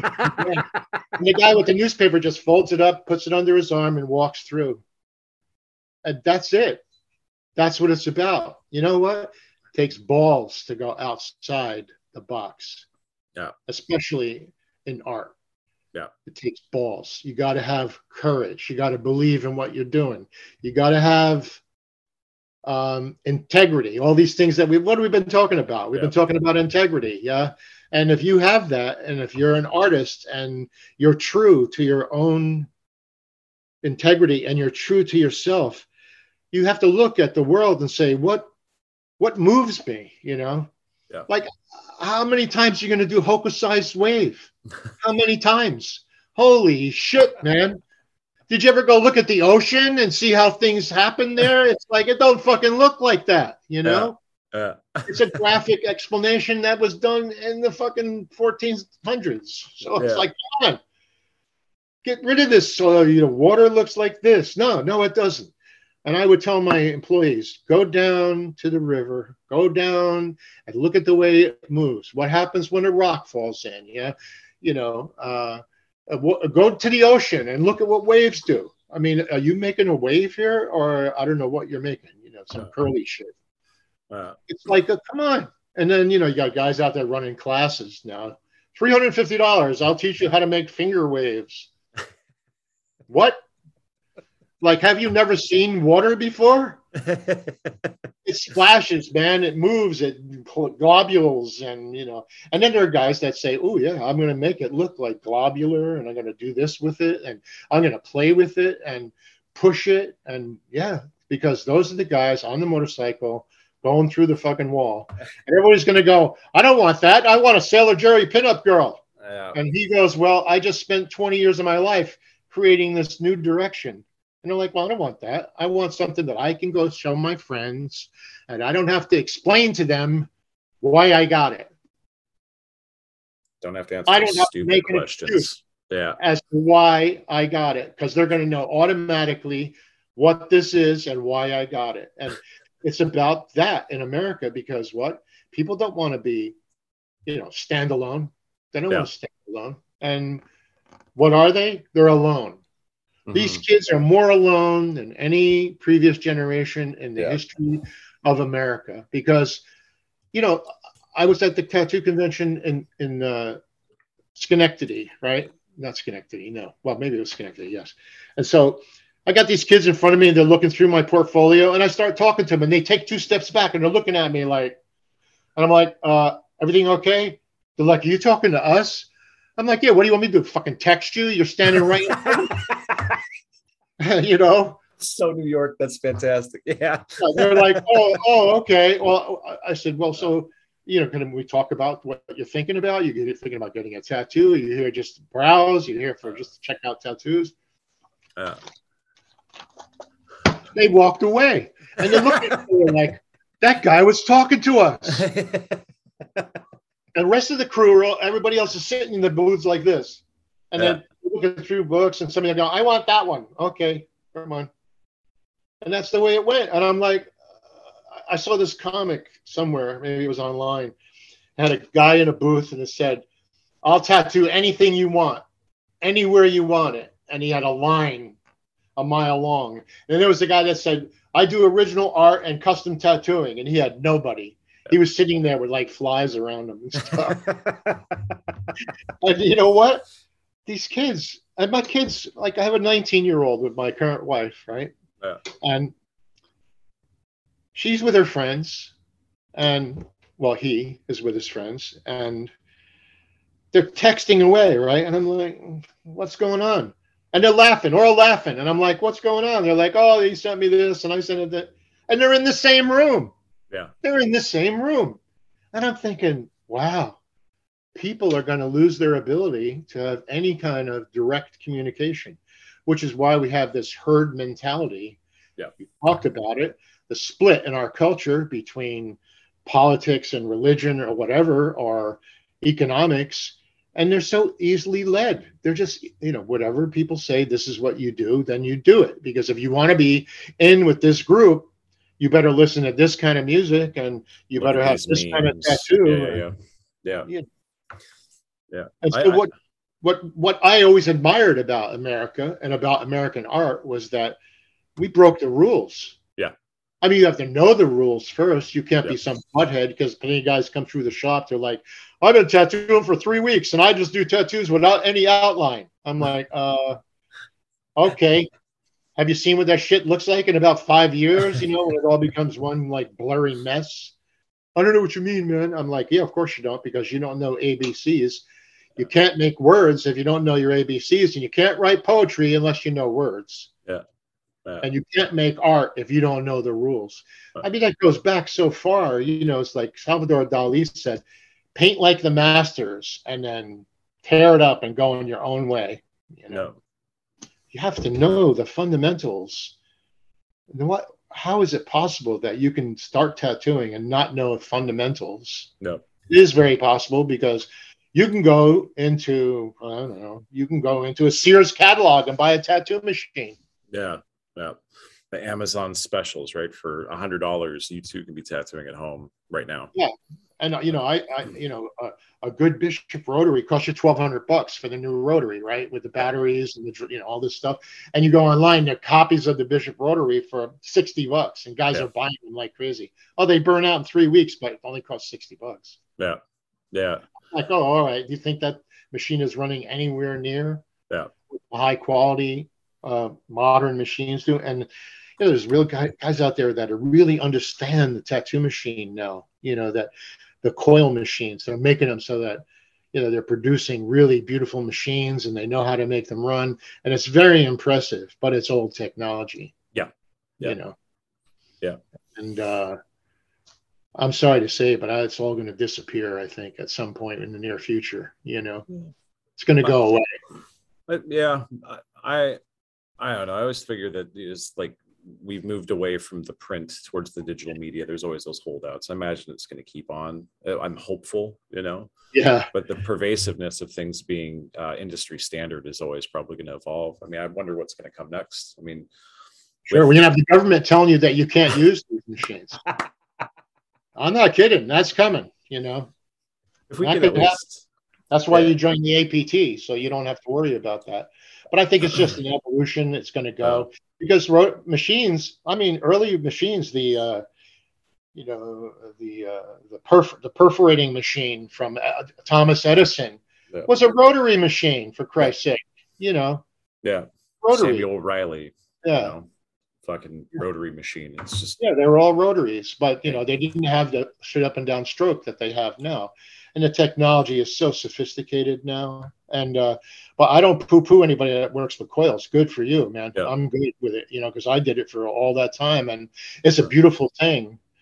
And understanding the technology takes a lot of experience. yeah. You have to understand electromagnetic fields. You have to understand the technology itself. Well, there you go, right?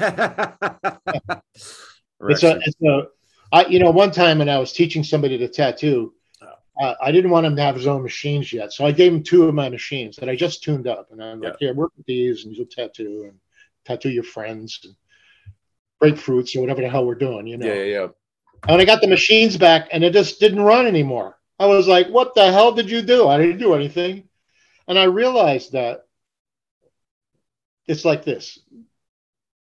And this counts for a lot of different things. You ever go to a party and you have a jacket, you just got a new jacket, and somebody says, "Put your jacket on the bed," and all these jackets are piled up, and you go, and everybody's high and having fun. End of the night, you go to leave, and you picked up the jacket, same color as yours, looks the same. You go to put your arm in it, and you go, "Whoa, that's not mine." Why? Yeah. Why does that happen? Because your electromagnetic field is different than anybody else's. And so when somebody else messes with your machines or works with them, they're going to change the way that machine runs. And that's a human relationship with this piece of equipment. Yeah. Now, I tell people this also when I teach how to unblock your creativity, because you open up a tattoo magazine and there's a guy who tattoos dead frogs. There's 4 pages of his work. Yeah. And you're like, "Oh God, I want to be in the magazine. I'm going to start tattooing pictures, drawing pictures of dead frogs." With tattoos on them, and you paste them all over the walls, and people come in the shop and they don't even look at it. They go right by it. Like, why does that happen? Because it's not yours. It's not yours. You didn't create it. It didn't come from you saying, "What is it that moves me?" It came from trying to make things for the commercial market. That's the thing I tell artists, writers, everybody. Don't create for the marketplace. It's a fickle bitch, the marketplace. Yeah. You create for the marketplace, you're never going to survive. Create from what moves you, from what you're inspired by. If you're not inspired by anything, who the fuck knows? Go be a barista. Stop trying to make art, And if you think that your art has to be perfect, like I hear a guy say, "This guy's tattoos are perfect." Well, if you make a perfect tattoo, you might as well just go the fuck home. Right? I mean, what's the point of keep going? If you made a perfect tattoo, you don't need to do anything else. Yeah. What was there's actually that Greek word that stems from that just means it's complete. Like perfection is just, there's no further. Right. There's nowhere to go. There's nowhere. That's it. And we create a lie in our culture. We tell kids, what you do is perfect. You want to be perfect. You have to look perfect. You have to cut your hair like this. You have to be perfect. And that idea of perfection kills people. Yeah. It kills creativity. There's no such thing as perfection. And when tribal cultures make something, they deliberately screw it up. Yeah. When they weave carpets, they make one part of it wrong. Yeah. Because there's no such thing as perfection, and they don't want to claim that they could make the perfect carpet, So Bedouins make a mistake, and the Hindus say only God is perfect, right? Nobody can do a perfect thing. Yeah. And so it creates all this pressure about, I have to be perfect. I have to be perfect. Well, while you're trying to be perfect, the world has gone past you. Like, whew, yeah. You missed it. We're lucky with that tattooing, right? Because even if it's perfect, we only need photographic representation of perfection, because time is always going to take a toll on that thing that's perfect. Yeah, wait, there's no more Photoshop to show off your tattoos, man. What are you going to do? Yeah. Now, when the shit's all faded and lines are cracked and broken, and the guy goes, "Oh, I guess I needed to work better on my lines." Yeah, well, the Photoshop version of it was spectacular. Yeah. People seem to be hiding behind that too. I've noticed. I do a lot of cover up work, like a lot, which is kind of wild. And I've had some horror stories come in more recently where people like, I paid $1,600 for this fine line little floral piece that's like this big, and it's 6 months and it's totally gone. And when I talked to the artist, they referred back to the image that's posted online. Well, this is what it looked like, and it's that. So that isn't, that's not real. This has become a part of this person, and it's janky, yeah, it's all fucked up. Yeah. But not in a good way, right? And it's kind of crazy to me that we have these like two distinct personalities that we can live in. Maybe this is why the kids are kind of the way they are now, where you can carefully craft and take your time to make something that you think people are going to like, so you can avoid any type of critique or anything else coming back to you. And then your real life, you have no control over. It's better to stay quiet, to go with the flow, to do whatever.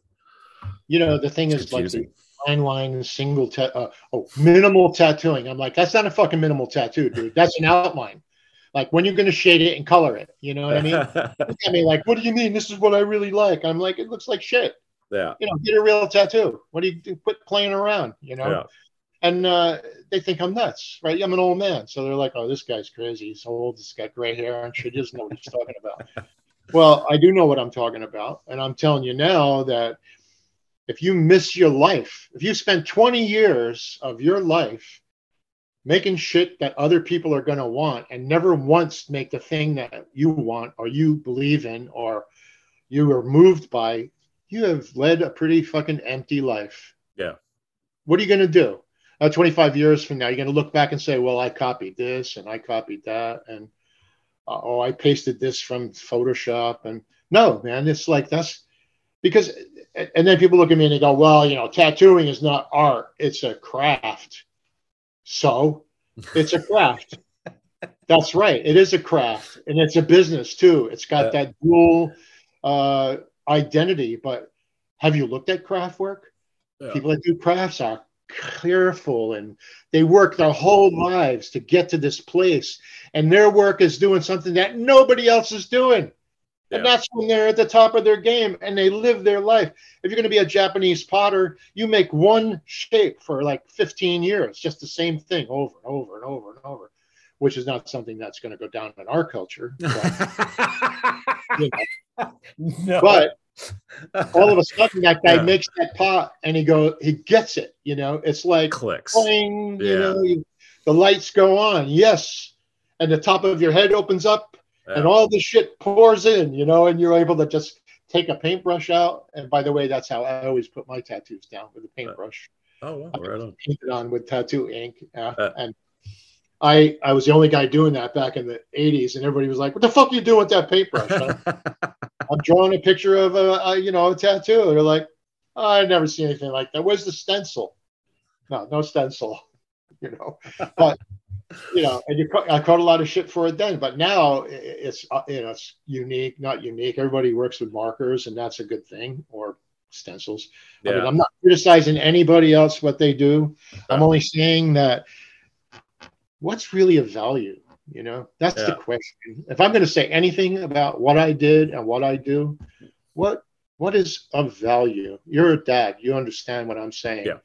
What are you going to pass to your kids? You're going to say, oh, yeah, start wearing bell bottoms now. They're back in. Well, I almost killed myself wearing bell bottoms back in the 60s. I got caught in my bicycle. I tumbled over, and, bell bottoms are dangerous. No, and don't be a butthead and copy what everybody else is doing. It's impossible. I think it's close to impossible to be unique in this culture, to be yourself, because you got multiple selves coming at you, Well, on this online, I'm 1,000-pound giant online. I can call people and say, I'm going to beat the shit out of you. And I don't like your politics and whatever. But, I get that a lot, actually, with many people of all ages now, is that they look at the like and follower count to validate the quality of something. Same with the price. I've had people call my shop because my rates were so low, and they didn't want to get tattooed for me because I didn't charge enough. Right. Well, this whole charge thing now is taking a whole new direction, right? People are saying, I want $2,000 to make a drawing, and if you want to change it, I want another $1,500. What? And there are people that are giving you this money. Are they out of their minds? Yeah, they're out of their minds because they think they're getting the best quality. Yeah. You're getting screwed, right? Yeah. So, and this is big talk now, right? It's this big hubbub across the whole internet. Tattoo artists are arguing about what you should charge. And I never charge for drawings, but I do tell people, okay, we'll make changes, but if you're going to like blow off this idea after I just spent 15 hours working on a drawing and say, I changed my mind, I want to sell a Jerry pinup girl, you're going to pay me for what I did, but by the same token, this architecture of charging people to do drawings, and then if they change it, charging them more, and all this, it's unethical. Period. End of story. You know what I mean? Yeah. You want to be a business. You want to follow people that have taken a business class about how to create. No, this is art. I don't care what you want to call it, a craft or whatever. You're making art. It's not the same thing. It is just not the same thing. Yeah. And it's like when I went to New York City in the 70s, there was a guy I met, right? He painted nothing but big floral paintings. It was always the same flowers. I can't remember what, but it was like orchids or something, right? 10-foot paintings of orchids. And he had a whole loft filled with them, all different colors, but it was the same 2 orchids. And I'm thinking, what kind of bullshit is this? This guy was selling paintings for 10 grand each. Wow. They were sold before they were painted. Wow. And I'm thinking, this is a shtick, This is like, oh, I could go to, some furniture store and buy a painting that matches the couch, and that's what people were doing. And it's the same thing. They look at the internet and they go, oh, I'll see what's popular. Just outlines. I'm going to get that. Yeah, the commodification. It's like going through a Sears catalog. Like you said, you scroll through until you find something that you like and you purchase it. It's a click and go. Yeah. Well, that started right after the Civil War. America was not all homogenized, right? Yeah. So we have this Civil War, and what's the first thing that happens? The Sears catalog, because they're going to tell you what the inside of your house should look like, what your stove should look like, what your clothes should be like, right? Not only that, but it was a sexual thing because they had drawings of women in underwear. But it started to tell people their regionalisms were no longer important. If you were from the South, you still should have a Westinghouse refrigerator or whatever. Right? And all of a sudden, across America, all of what was cultural identities mixed together from Europe and all these places and regional identities disappeared. Yeah. They disappeared, and this is what happened to our culture. And now it is like on high speed, 100 times faster. Yeah. You are nobody unless you have this, unless you have this kind of money or you drive this kind of car, and then you get pounded all day with these images. And most people are like, I can hardly pay the rent and cover my insurance, costs and stuff like that. And you got kids, and the kids are expensive. I don't give a shit what anybody's having really kids. Is bloody expensive. Yeah. And then all of a sudden you're dealing with all of this, and the kids are coming to you saying, well, why can't we go to Hawaii on vacation? These guys are going, and the father's like, all right, well, I'll take a second job, I'll work harder, I'll do upside down tattoos, whatever the fuck it is. And it's a painful thing to watch. And that's why when you're making art and you're an artist, people look at you like you're playing in your own poop. Yeah. They're like, why don't you get a real job? What do you mean you make art? You paint? What the fuck does that mean? Like, why aren't you an engineer or a doctor or a lawyer or some other? So you can have enough money to go out and get a Porsche SUV? Come on. You know what I mean? And it's twisted and it's lost because we've lost our soul, I mean, I'm not some, religious dude by any means.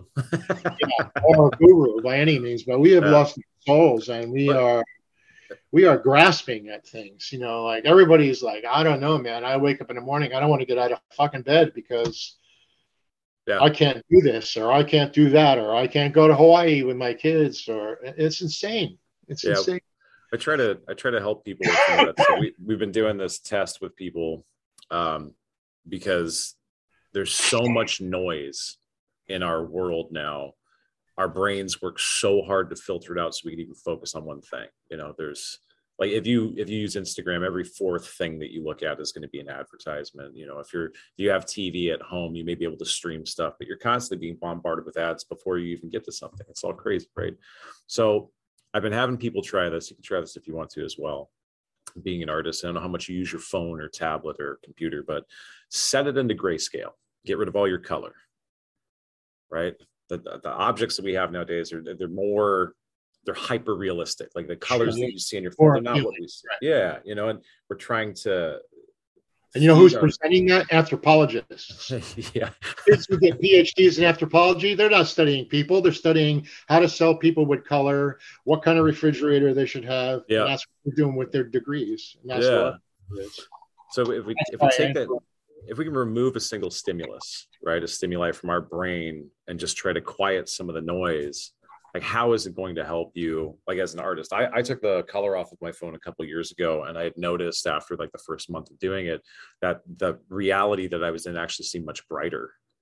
You know, I wasn't going for that dopamine kick by checking out my phone every 2 minutes to try and make sure that it's. I get what you're saying, but I'll tell you what, I grew up with a 10-inch black and white television set. Yeah, it sucked.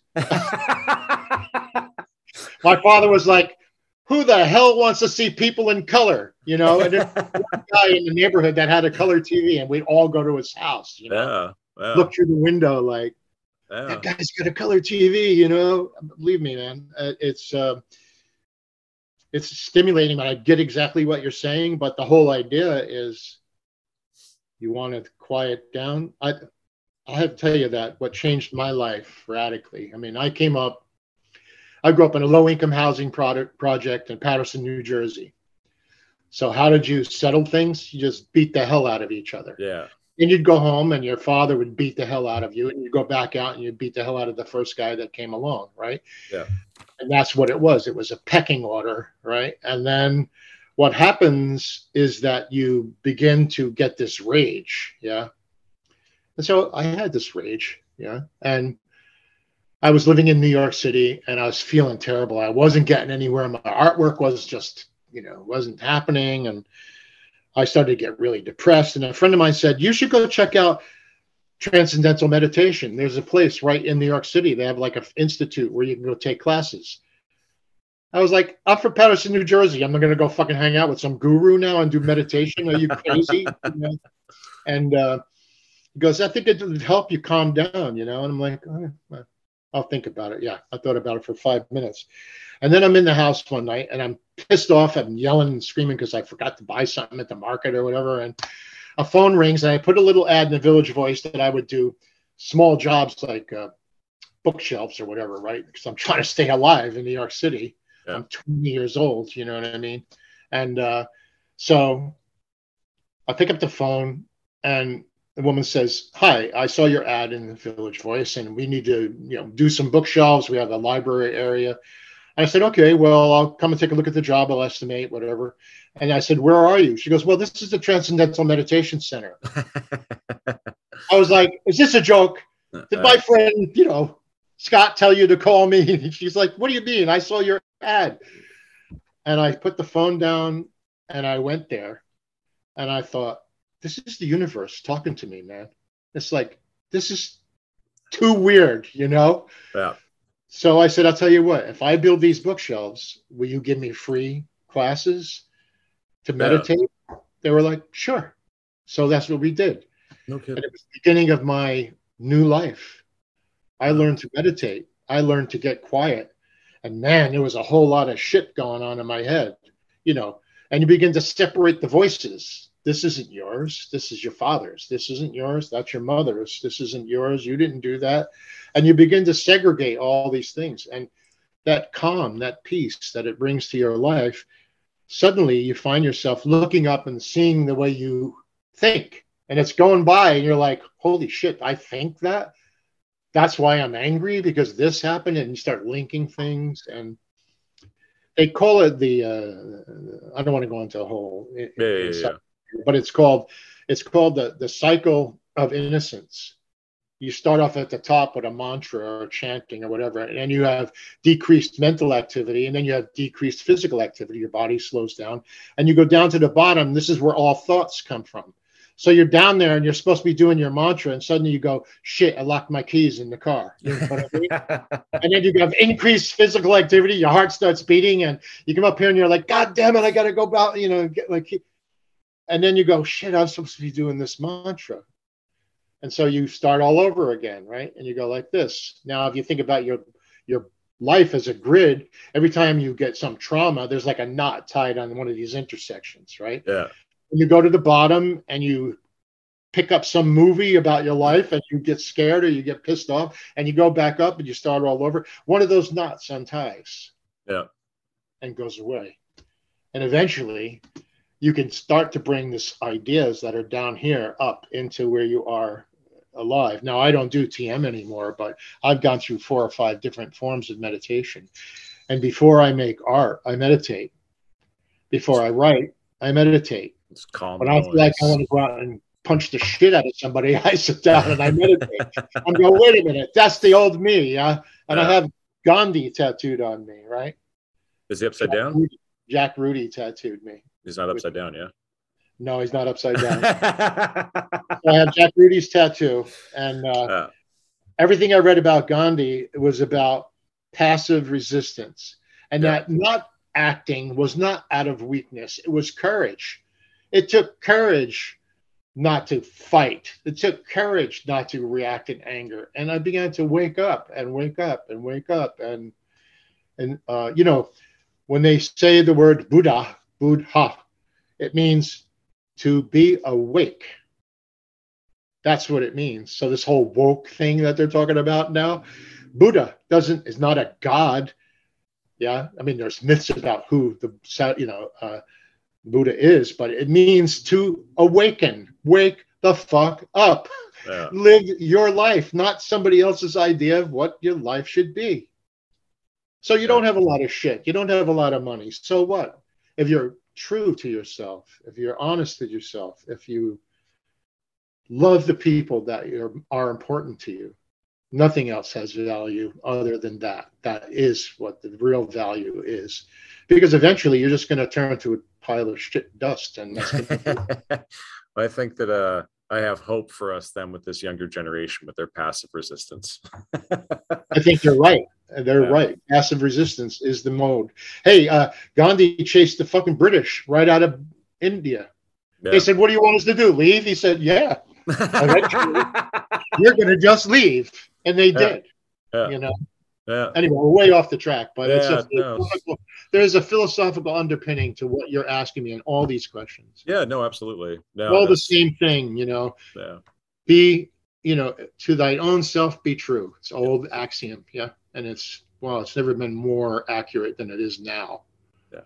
Yeah. Well, I hope that we can listen to your words. You're truly an inspiring person. I kind of want to get up and go and fucking paint right now. So well, that's good. Most the kids aren't saying, come on, Dad, I got to go to this workshop and I got to go to this, take me to soccer and whatever else. But I love being with my kids. Now they're pissed off at me. They're older, like, fuck you, Yeah.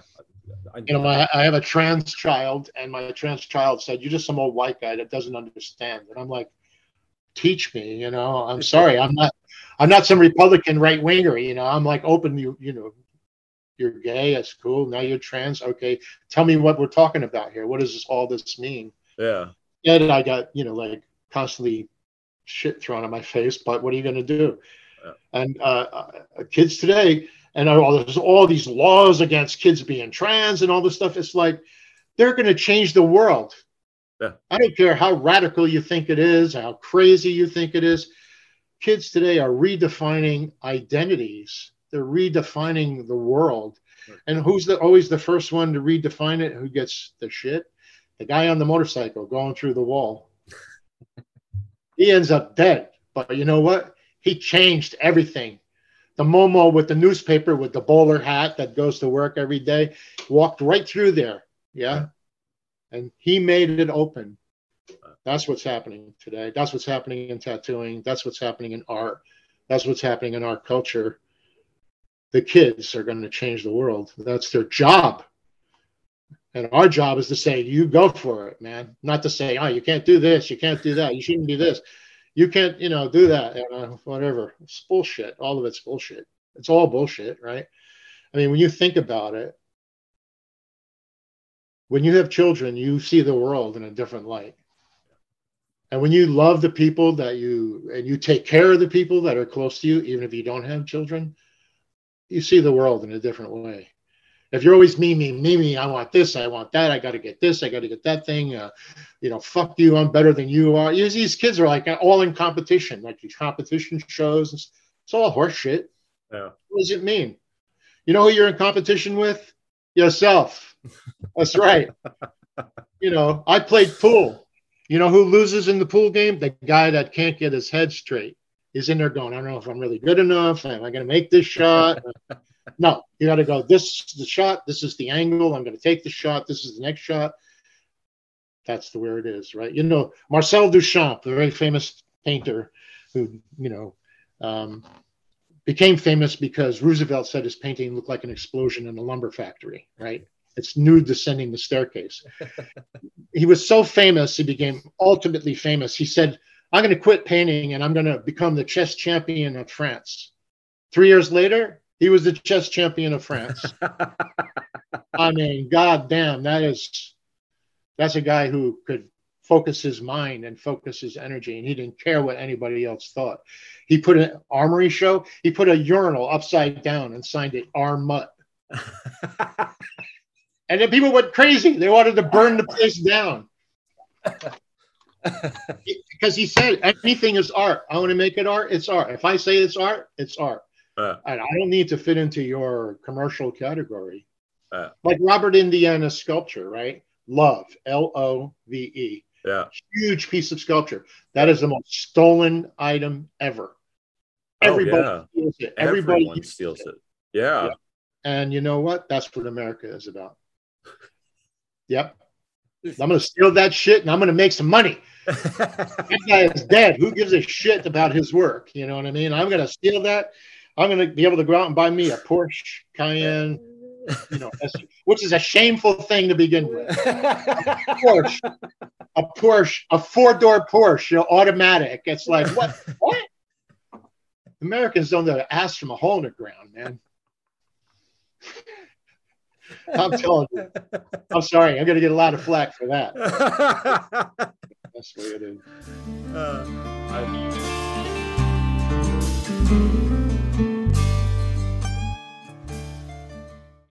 All right, that's been our show. Thank you for listening. We hope you enjoyed it. Again, go ahead and leave us a review on that podcast player that you're listening to. We would really appreciate it if you take the time to do that. As well as we're going to be updating our swag shop here in the next little bit. So you can go ahead and check that out. There'll be links in the show description if you want to buy that. Or if you want to support the show just because you like it, go ahead and buy us a coffee. There's a link down there as well. Anyways, we have some other people coming up for the next couple recordings, and then we're going to be taking a break for the summer to focus on some other endeavors that we got going on. So we'll be back in the fall when things might slow down. I'm not sure if they will or not. So if you don't hear from us for a while, we apologize, especially if you found it entertaining. But we'll be back soon.